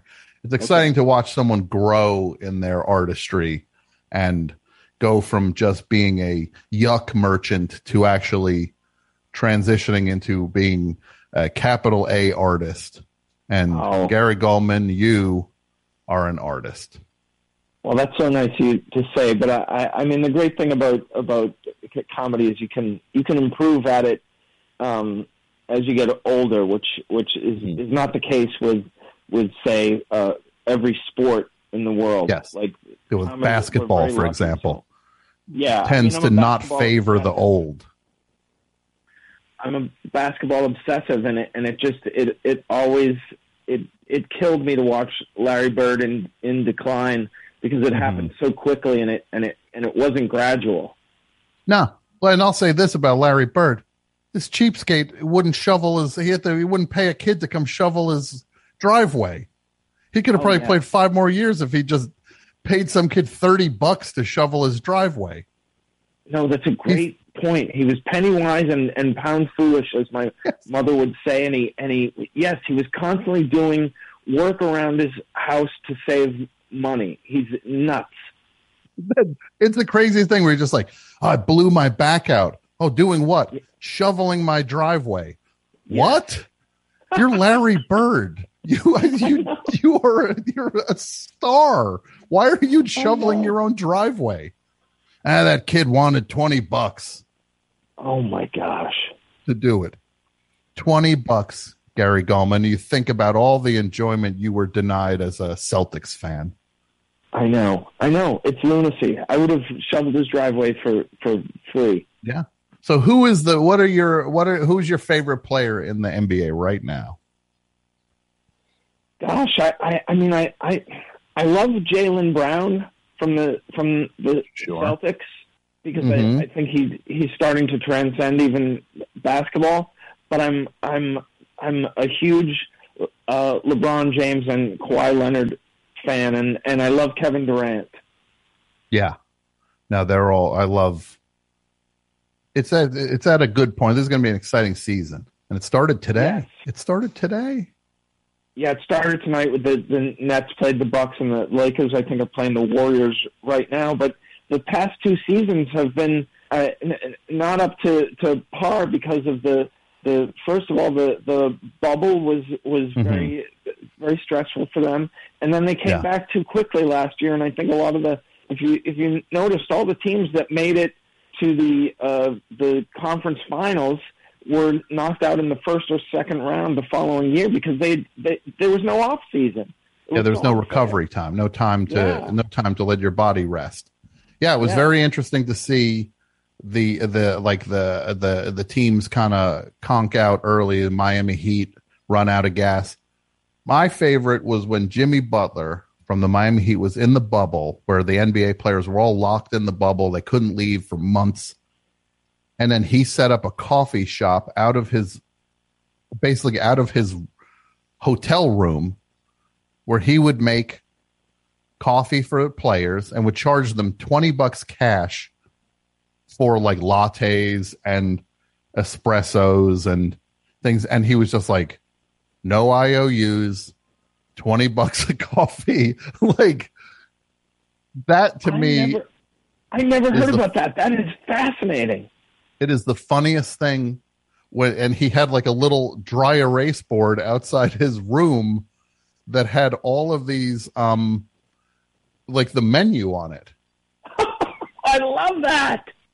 Oh, it's one of the funniest things ever. I'm looking. I'll send you a picture of this. It's like it was called Big Face Coffee, and it said lattes, pour overs, cappuccinos, Americano, espresso, red eye, mochachinos, cafe au lait, and it was like small $20, medium $20, large $20, cash only, no IOUs. I love it. That is brilliant.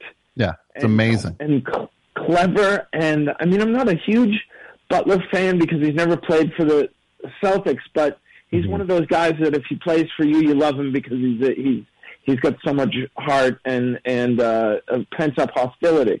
Yeah. Now he always reminds me of one of those like one of those drill sergeants who would be on Jenny Jones, who would like scream at the troubled teens when they'd be like, you can't tell me what to do.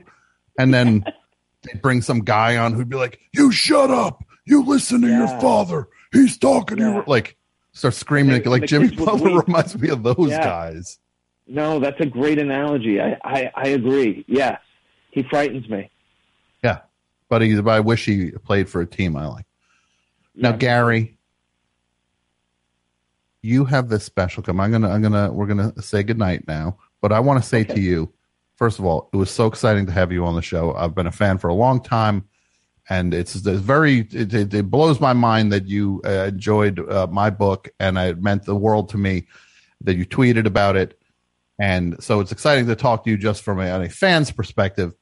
But everybody should know you have this tour coming up. You can go to GaryGulman.com for information. But the biggie is the Carnegie Hall show on November 13th, which is going to be a triumph for you. Oh, thank you. Yeah, I'm very grateful, and it's really something. It's the first venue I've performed at that my mother has heard of, so this is very exciting. And I'm really it's like being on the best show. It is an honor to bring my act to Carnegie Hall. So I'm really I mean when I got the offer, I was literally pinching myself because it's something that I had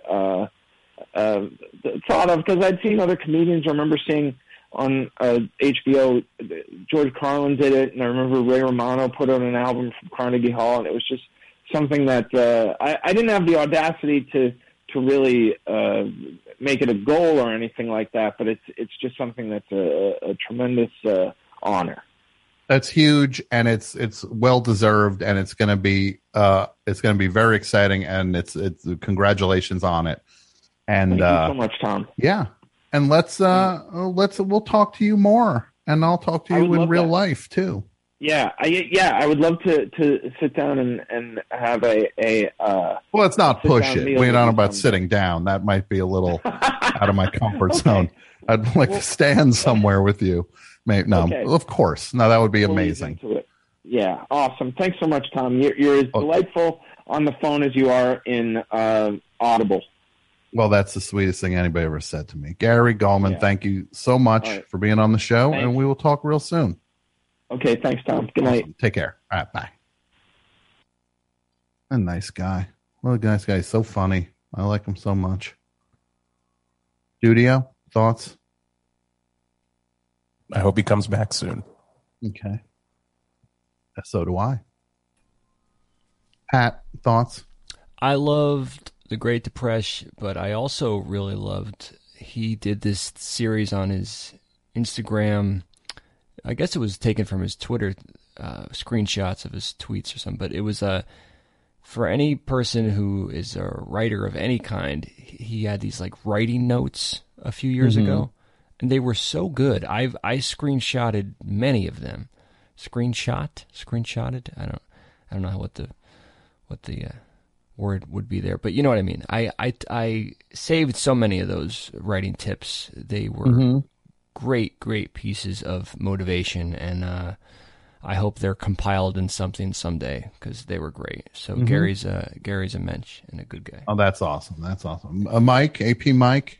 Yes, I enjoyed the interview, Tom. Oh, thank you, Mike. Well, Mike, thank you for saying you enjoyed the interview. Something that the other two producers did not mention, the actual quality of the interview. Mike, I'm giving you an extra 100 Best Show bucks for that. I'm giving Pat 500, giving Dudio 450. Mike, you get 600 Best Show bucks. Thanks, Tom.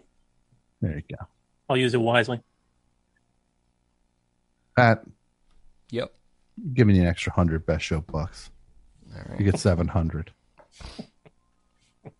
Dudio. I hope he doesn't come back now. Are these good at Jimmy John's? Oh, they're good at Jimmy John's. Just go to Jimmy John's, order the food. Don't pay. Grab the food. Okay. My advice at Jimmy John's, you go to Jimmy John's and you just see what food they have on the shelf that's pre-ordered for like Postmates or whatever, and just go, this is for Keith? And you go and just grab it and walk out. And no, that's bad advice. That's stealing food. That's stealing. The trustworthiness of those shelves. I don't know who's touching this stuff. Is this my order? No, it's not. Oh, and they rooted through the bag already. Thanks, but no thanks. Thumbs down, Jimmy John's. You really blew it with this wheat bread thing today, and now I lost the taste. Actually, maybe thank you, Jimmy John's. I think I lost the taste forever. I don't have to eat that awful sandwich every couple months once the bug hits me. Are you tempted to do a walkout? I almost didn't eat there. Yeah, I almost said, cancel it. I did a walkout the other day. I haven't done that in a long time. Where'd you walk out of? I went to a liquor store. And I've been there many times, never had a problem. Yeah. I was looking for, lots of liquor stores have warm beer, right? You're going to get warm beer because you don't want to get cold beer that you're going to have to leave out for a while. Yeah. And you get a little discount, it's a little cheaper. For the warm beer. Yeah. So this store doesn't have a very large space, but they have warm beer there. So I just walked in the door, and this guy's asking me if he could help me. So I was like, oh, okay. And I told him exactly what I'm looking for. And he starts laughing. Like, I was from Mars or something. I made such a strange request. Yeah. And I did happen to see like 4 loose 6-packs of Coors Light.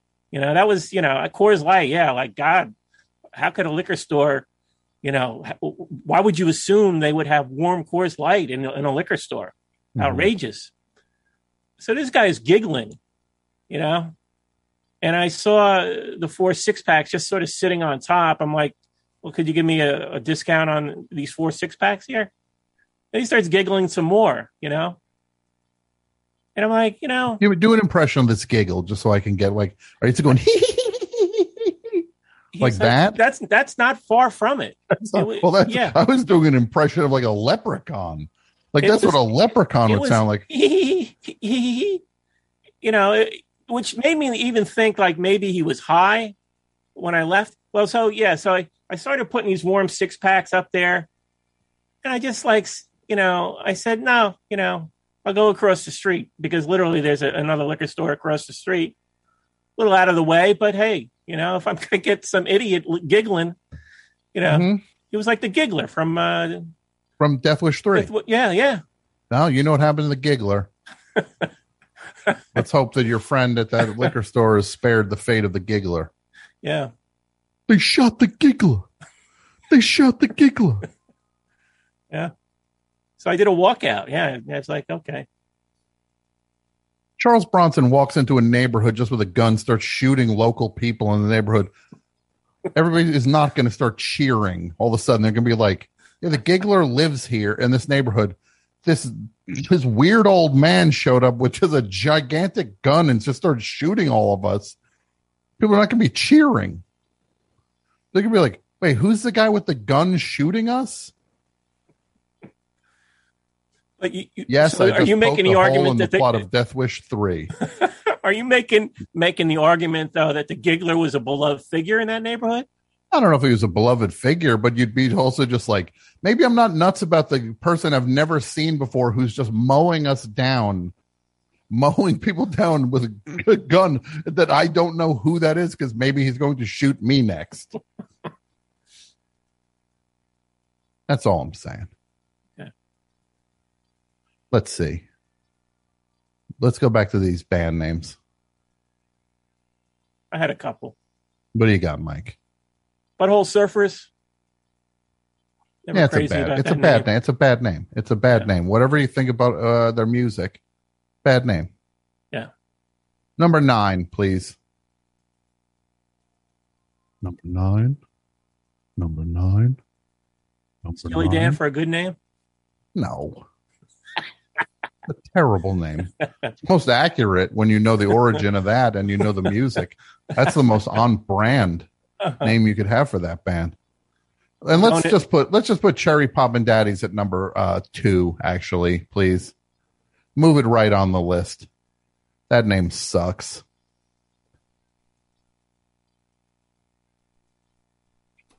Any other ones, Mike?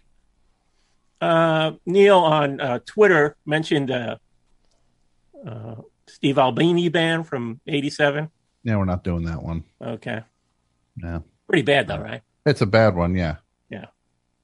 I don't feel like it. That's not fun. It's not. It's too much for what we're doing tonight. It's too much. Right. But people know they know. Yeah. What about Cheap Trick? Trick. That's a pretty good name, I think. What do you think? Cheap Trick. Cheap Trick. Is it better than Scorpions? Or is it Scorpions is a really good name. Scorpions is such a good band name. It is. The Scorpions is really one of the greatest band names you could have. Conversely, Creedence Clearwater Revival is such a bad name. For a band. Not good. Put that at 5, please. Creedence Clearwater Revival. And the list is skewing a little 60s, but so be it. How about the Clash? Good name. Clash is a good name. What's a better name, the Clash or the Fall?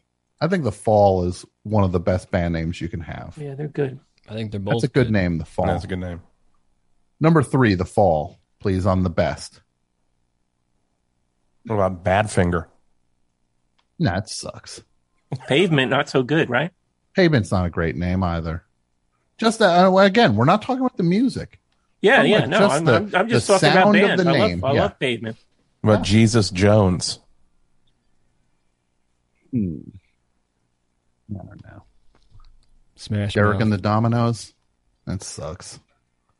Smash Eric Mouth. Clapton. Smash Mouth? Yeah. I don't know. That one could. That almost could go on either list. Yeah, I'm feeling more best. And also, I worse. want to say this about Smash Mouth. A few people have reached out to me to say, Tom, why don't you audition for Smash Mouth now that the one guy left, Steve Harrowell, is no longer fronting Smash Mouth? Because I can do Somebody Once Told Me That. Like, I could do that, right? Might as well be walking on the sun. I could do that. I'll say this. Get me an audition. Get me an audition for Smash Mouth. I'll try. Uh-huh. I'll see what the deal is. You're going to right the ship. Maybe. How about this a little, homework? Yeah. You lay down a vocal track for next week's show. You'll have time to prepare a vocal track. So you want me to start rehearsing for the job in Smash Mouth? I just like want that we can to drop hear in front of you do like a full song, your best effort. I think it would be really compelling radio. You're setting me up. This is a laugh. I'm not This is a laugh. I'm setting you up. Now How is this a setup? you and your crew are going to how's be this a hooting it setup? up. Now you and your crew are going to be hooting it up. My crew? You mean my team? Come on, you're confusing me now. You and your team are going to be. Well, I do hooting it have up. a crew. I do have a crew. That's separate. Oh no, that's the thing. You're running crew. I'm not here to be a buffoon for your running crew or your team. You'll never guess what we got him to do. Sincere request, Tom. I think it would. You know, be it's great. a good name. You know, it's a good name for a band, Mike. Hound. Hound. Yeah, it is a good name. Yeah, put Hound on the list. Perry Shaw, Hound, number 8. Might as well put Giant Dog. A giant dog. If we're gonna go that way, I might. I think the in a giant dog has always thrown me for a little bit of a loop because it's like not saying it's like the giant dog. It's a giant dog. Oh, look, I love them. They're one of my favorite bands. JD and the Straight Shot. Thoughts? That's a bad name and a terrible band. Number 4, JD and the Straight Shot, please. And that almost completes the worst list. We have number 1 open. Yeah.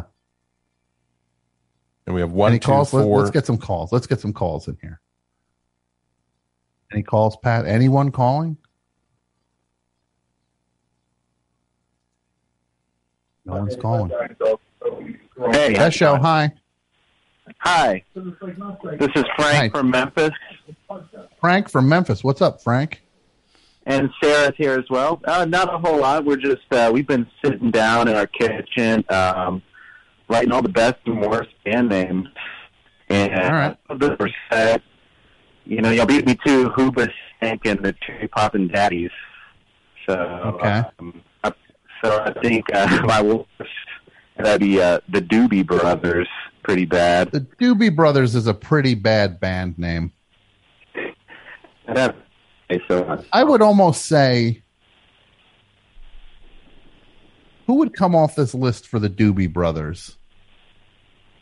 Herman's Hermits? Oh, that's a blow right on Pat. That's aimed right at Pat. Oh, I don't even know who did it. Yeah. That wasn't on purpose. You notice he didn't take one of his. He didn't take one of his own. Yeah. No hesitation whatsoever. No. Mike, which one did you say? You don't know? You didn't put a little ML next to it? Oh, so how about Butthole Surfers guy? This is the best part of the show. This is the best part of the show. This is the best part of the show. It's like there's a dead moose on the side of the road, and here come the 3 vultures to pick at it. Love it. Yep. Let's see. Looking on Twitter here, I'm seeing. I can't put Meat Puppets is not one of the best band names, Jonathan. Come on. Metallica. Okay, here's what we got to do. Metallica is one of the dumbest names that's ever existed. Please take off the list. Take Beach Boys off the list and put Metallica in there. Because just think about it for a second. Yeah. You're in a metal band, and your name starts with metal. Yeah. I mean, you hit on it. You got the number one. Metal Ica. I wish back, wouldn't it be great if back then it's like, I got the new Metal Ica record. You hear this band, Metal Ica? They got this Kill 'Em All, Metal Ica. And then James Hetfield getting so mad. I'm here with James Hetfield from Metal Ica. He's the lead singer of the band Metal Ica. It'd be so great to do that now. Oh my God. Could you imagine right now? You get an interview with James Hetfield and they're just like, okay, you have 20 minutes with him. And just know 20 minutes. Don't ask about this. Don't ask about that. Like you have to go through all the hoops you can with this guy and you agree to all of it. And then you just pronounce the name Metal Ica when you're in front of him in 2021. I'm here with James Hetfield, the lead singer and songwriter of Metal Ica. James, I want to ask you, wait, hold on. What did you say the name was? Metal Ica. Oh my God, that'd be the greatest. I would put me in that position, please, to say Metal Ica, to mispronounce Metallica to James Hetfield.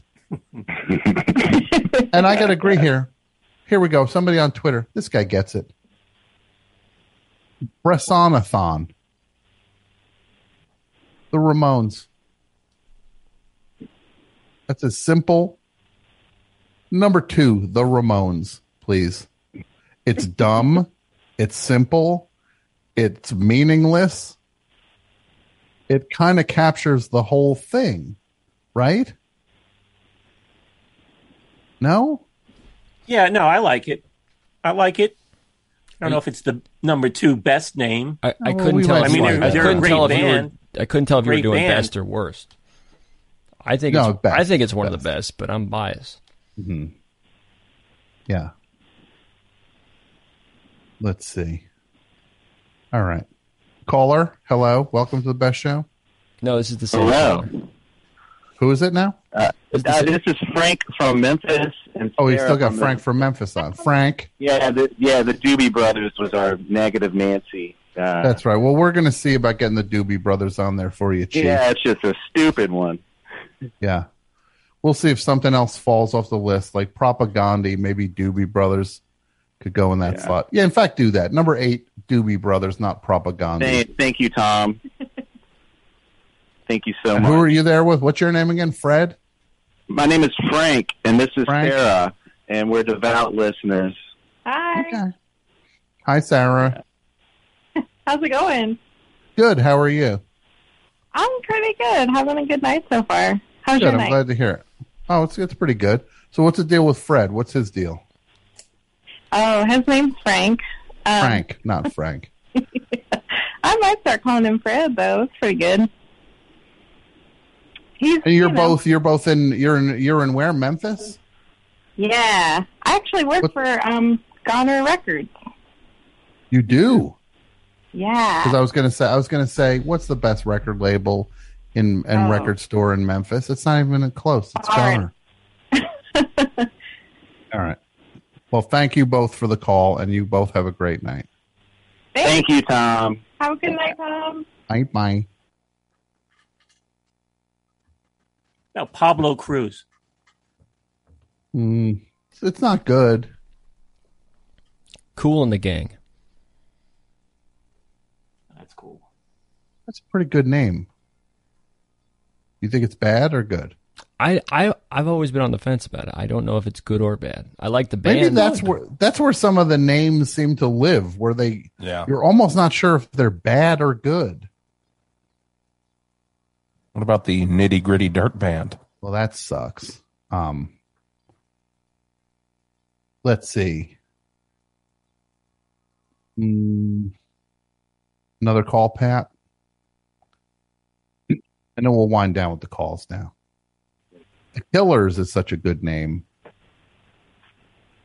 right? Yeah, but that had to have been taken. Come on. But it could be anybody's name then. It's just the name. I don't care what the music sounds like. But that band, the band from the aughts always bothered me because I said in the 2000s that wasn't taken. Come on. Well, they beat everybody to the punch. It had to have existed.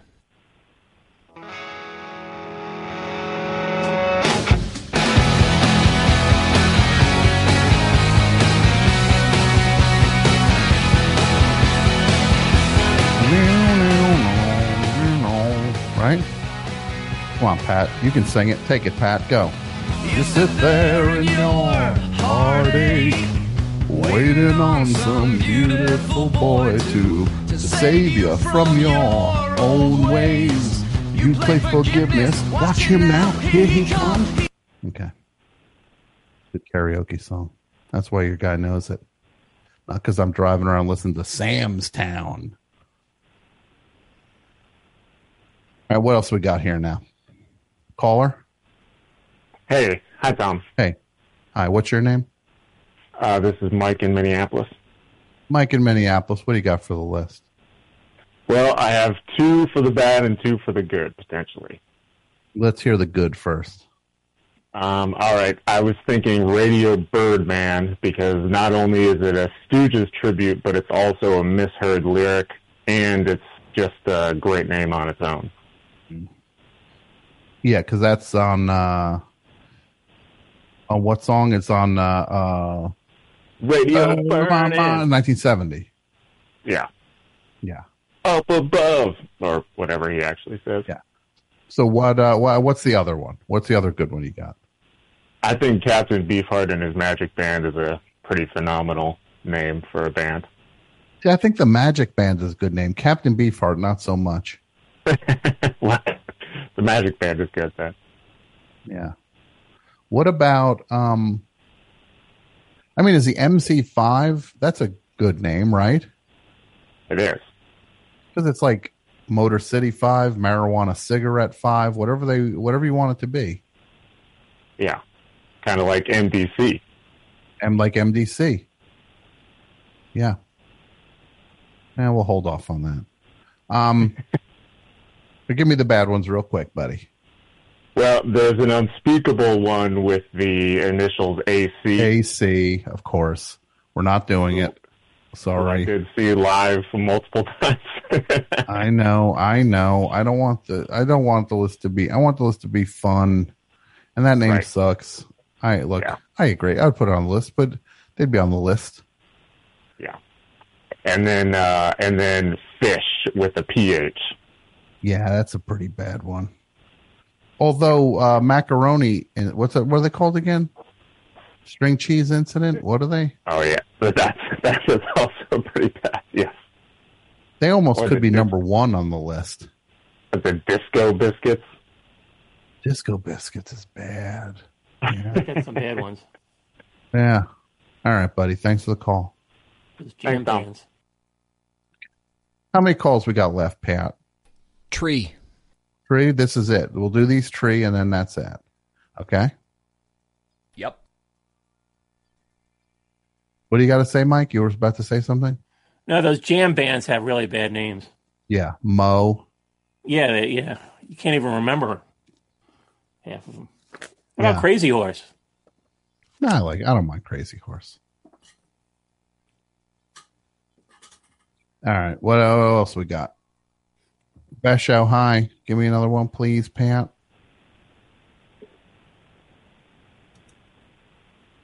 Best show high. Hey, Tom. It's George in Virginia Beach. How are you? Hi, George. How are you? Good. Why with the pleasure of this call? I've got a band for the topic. Let's hear it. Diarrhea Planet. Oh, they're on the list already, my friend. Oh, okay, great. They're number 3. Are they on the best or the worst? Worst. Okay. Why, you think it should be on the best? I mean, I feel like it could be on I guess 3 is good. It should be the best of the worst, right? Yeah. It's a terrible That's exactly name. it. Yeah. And it's not a judgment on the music at all. At all. Right. Anything else, buddy? That's all I got. Thank all right. you so much. Well, I appreciate the call. You have a grand evening. Radiohead's a pretty bad band name. REM? It didn't bug me past a point. The Misfits for the good list? And Misfits is pretty good. Number 7, Misfits. The Misfits. And please make it the Scorpions so we differentiate, because Hound is just Hound. I don't want to hear from Perry that people think it's now the Hound. All right. Next call, please.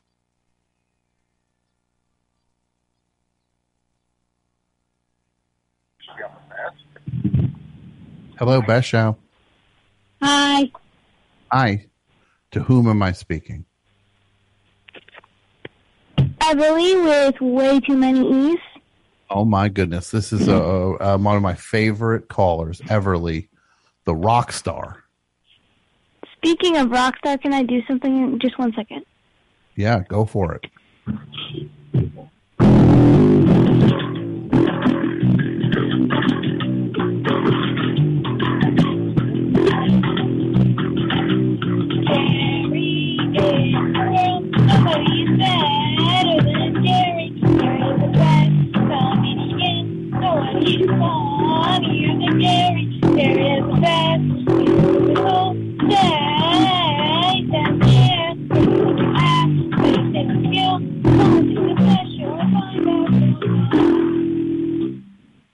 Very nice. Very nice, Everly. That's your Gary the Squirrel song. Yep. Gary asked me to relay a message to you. What is it? Gary said he's coming back, and he wants to know if that song can be used as the theme music to his upcoming special show. Of course it can. Okay, well, he wanted to know. He's trying to be respectful. I get it. So what's going on tonight, Everly? Not much. I did have to take this state test, though. You have a state test? So, since I do homeschool, the end of the year, everyone has to take this, test to make sure that your parents aren't just answering all the problems. But we weren't able to do it last year, so I had to do it again this year. So I'm doing it twice this year. So you're doing the state test twice? Mm-hmm. But what are the questions like on it? Are they hard or are they super easy? They've been kind of easy with these tests because they're from last year. I'm doing last year's state test, so they're easier. Now, with your parents, since you're homeschooled, do they ever are you ever just like, can I go to the bathroom? And then they're like, no. No, not really. I kind of can just go to the bathroom if I want to. And do you ever just go do you ever just go like, teacher, right? And then afterwards you're just like, hi, Dad, hi, Mom. But you're just like, I can't stand.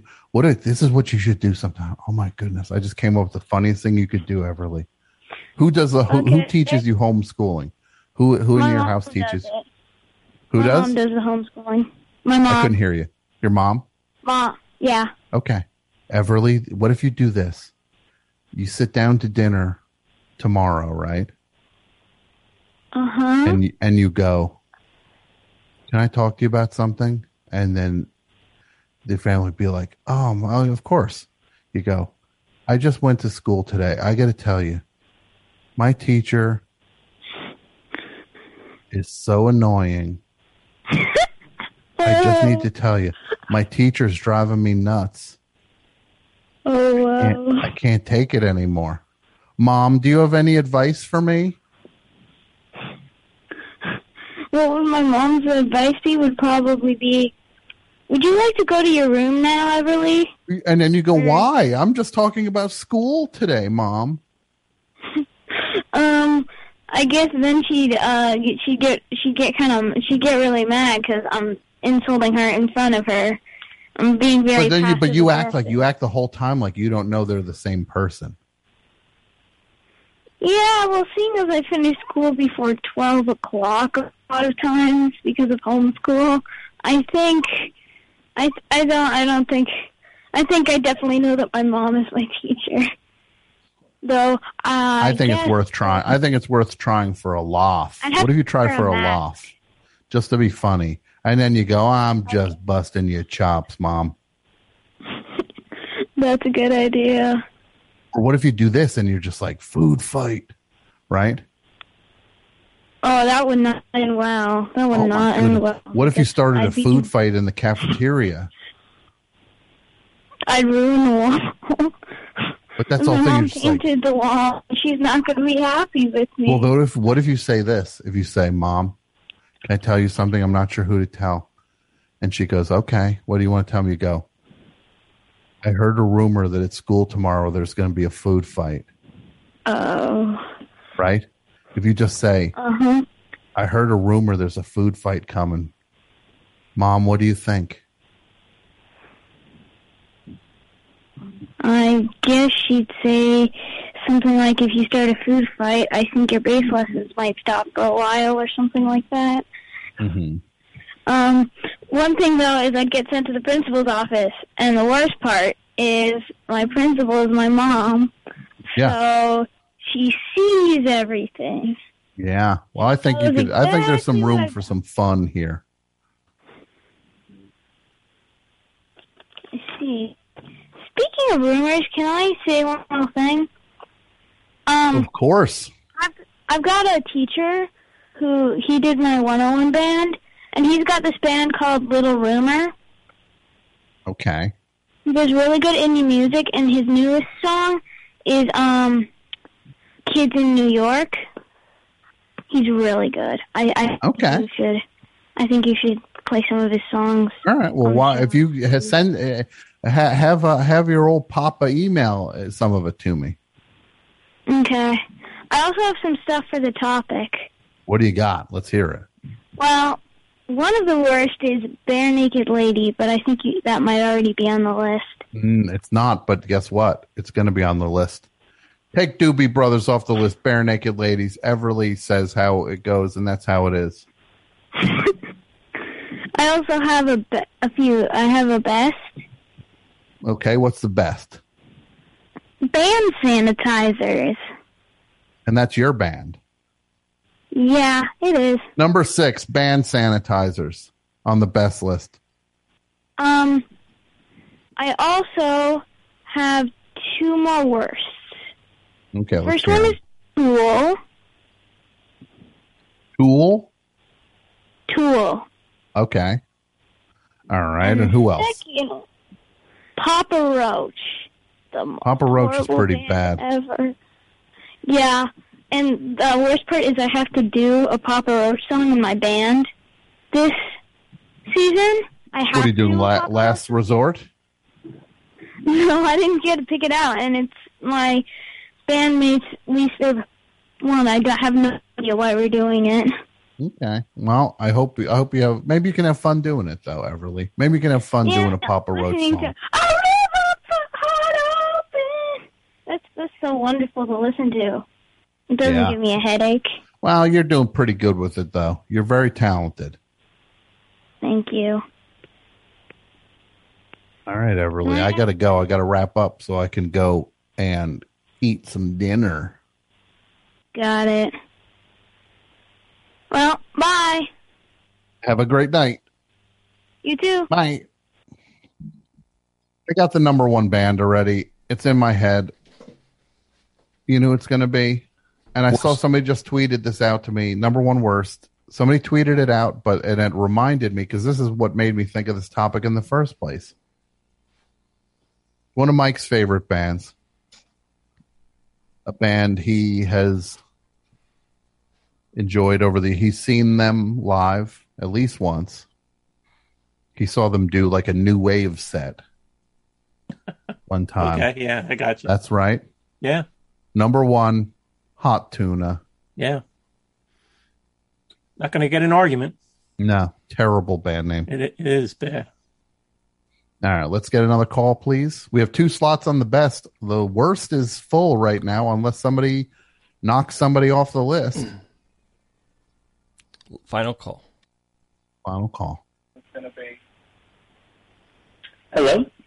Hello, hi, best show. Hey, this is Santi in Philly, currently in Brooklyn now, though. Oh, how are you tonight? Doing well, doing well. I've got some goodies and some baddies. I realize I'm the last caller of the night. Thank you so much for staying Well, let's on. hear them. Let's hear them. What do you got? All right, on the bad list, one band is The World is a Beautiful Place and I Am No Longer Afraid to Die. What's the band name? Band? That's the band name. The band name is The World is a Beautiful Place. I'm kidding. Yeah. Okay. I don't like it. I don't even like that. I dislike that one so much. I don't even want to see it on the list. I understand. You know what I mean? Yep. It almost recognizes it as a legitimate name. Mm-hmm. Okay. What else you got, buddy? What else you got? Band of Horses for the bad one. Pretty bad name. And Death Cab for Cutie. Look, I love Death Cab for Cutie. It's a reference. It's a song. It's a song by the whatchamacallits there, the funny British band. Who are they again? Bonzo Dog Band, which actually that should be on the list. Bonzo Dog Band should be on the list. But look, I get the name. I know where the reference for the thing, but if we're doing it sheerly as a reference point, it's not going on the list. Not going on. No. Yeah. I didn't realize it was a reference. What's for the good list? What do you got for the good list? Okay. Black Sabbath. Thin Lizzy. I gotta say, Black Sabbath. What do you think's better? Black Sabbath or Black Flag? Oh man. Well, see, Black Flag for me, it's all about that like logo too. Hard to separate them. To me, I guess also Black Sabbath has that sick logo, but I mean, but Black Flag, it tells you what it is, though. Black Flag. It's true. You're not going to hear name. nothing that's very mellow. You definitely not. Number 4, Black Flag, please. Glad I could get an assist there. Yeah, you got the assist.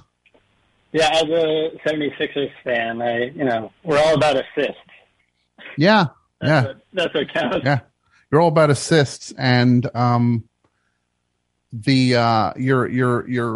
current point guard just gave a big assist for you guys to end up back in the lottery this week by stomping off the court today or getting thrown off yesterday in a temper tantrum. Ben Simmons, great job. He's continuing the tanking legacy. Yes. He's doing himself. Well, cool. I'm glad I could assist on one, and I just wanted to say you did it, USOB, and thank you. The fact that you've had the best show for so many years and kept those stories is just like, you just knew what you wanted to do for so long, and it's just so much patience, vision, and just trust in yourself to just keep it all in and then let it all out in the perfect way. And you're sweet. You're a sweetheart. You're a sweetheart. I appreciate it. Have a great night. You too, man. All right, that's it for the calls. We got one slot left. The number 1 slot for the best band name. I don't know. What are we thinking? Led Zeppelin? Led Zeppelin now. It's a pun. Okay, no puns. Not for number 1, at least. What are we thinking? A Tribe Called Quest? Pretty good. Not number one, though. What are we thinking? Number Peaches one. and Herb? Peaches and Herb. What about Ringo Starr and his all-star band? Yeah, I think that's it. Yeah, let's go with that. Number one, Ringo Starr and his all-star band. What about Rolling Stones? No, I never liked that name.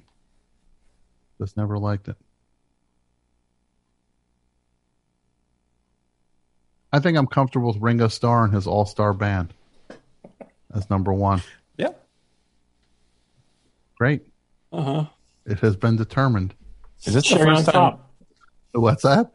It's the cherry on top. It's the cherry on top. Cherry on top. Yeah, there you go. Is this the first time we've ever completed a list in a It is show? the first time we've ever completed a list ever. Yeah. Not only in one episode, I think ever. I don't know if we've ever completed. I don't think definitely the first we time in limited one it. episode. Yeah. This is the most limited list we've ever done. It's 10 and 10. It was, Yeah. when you do 50, you do these top 50s, it's hard to do it. Like 6 episodes. Yeah.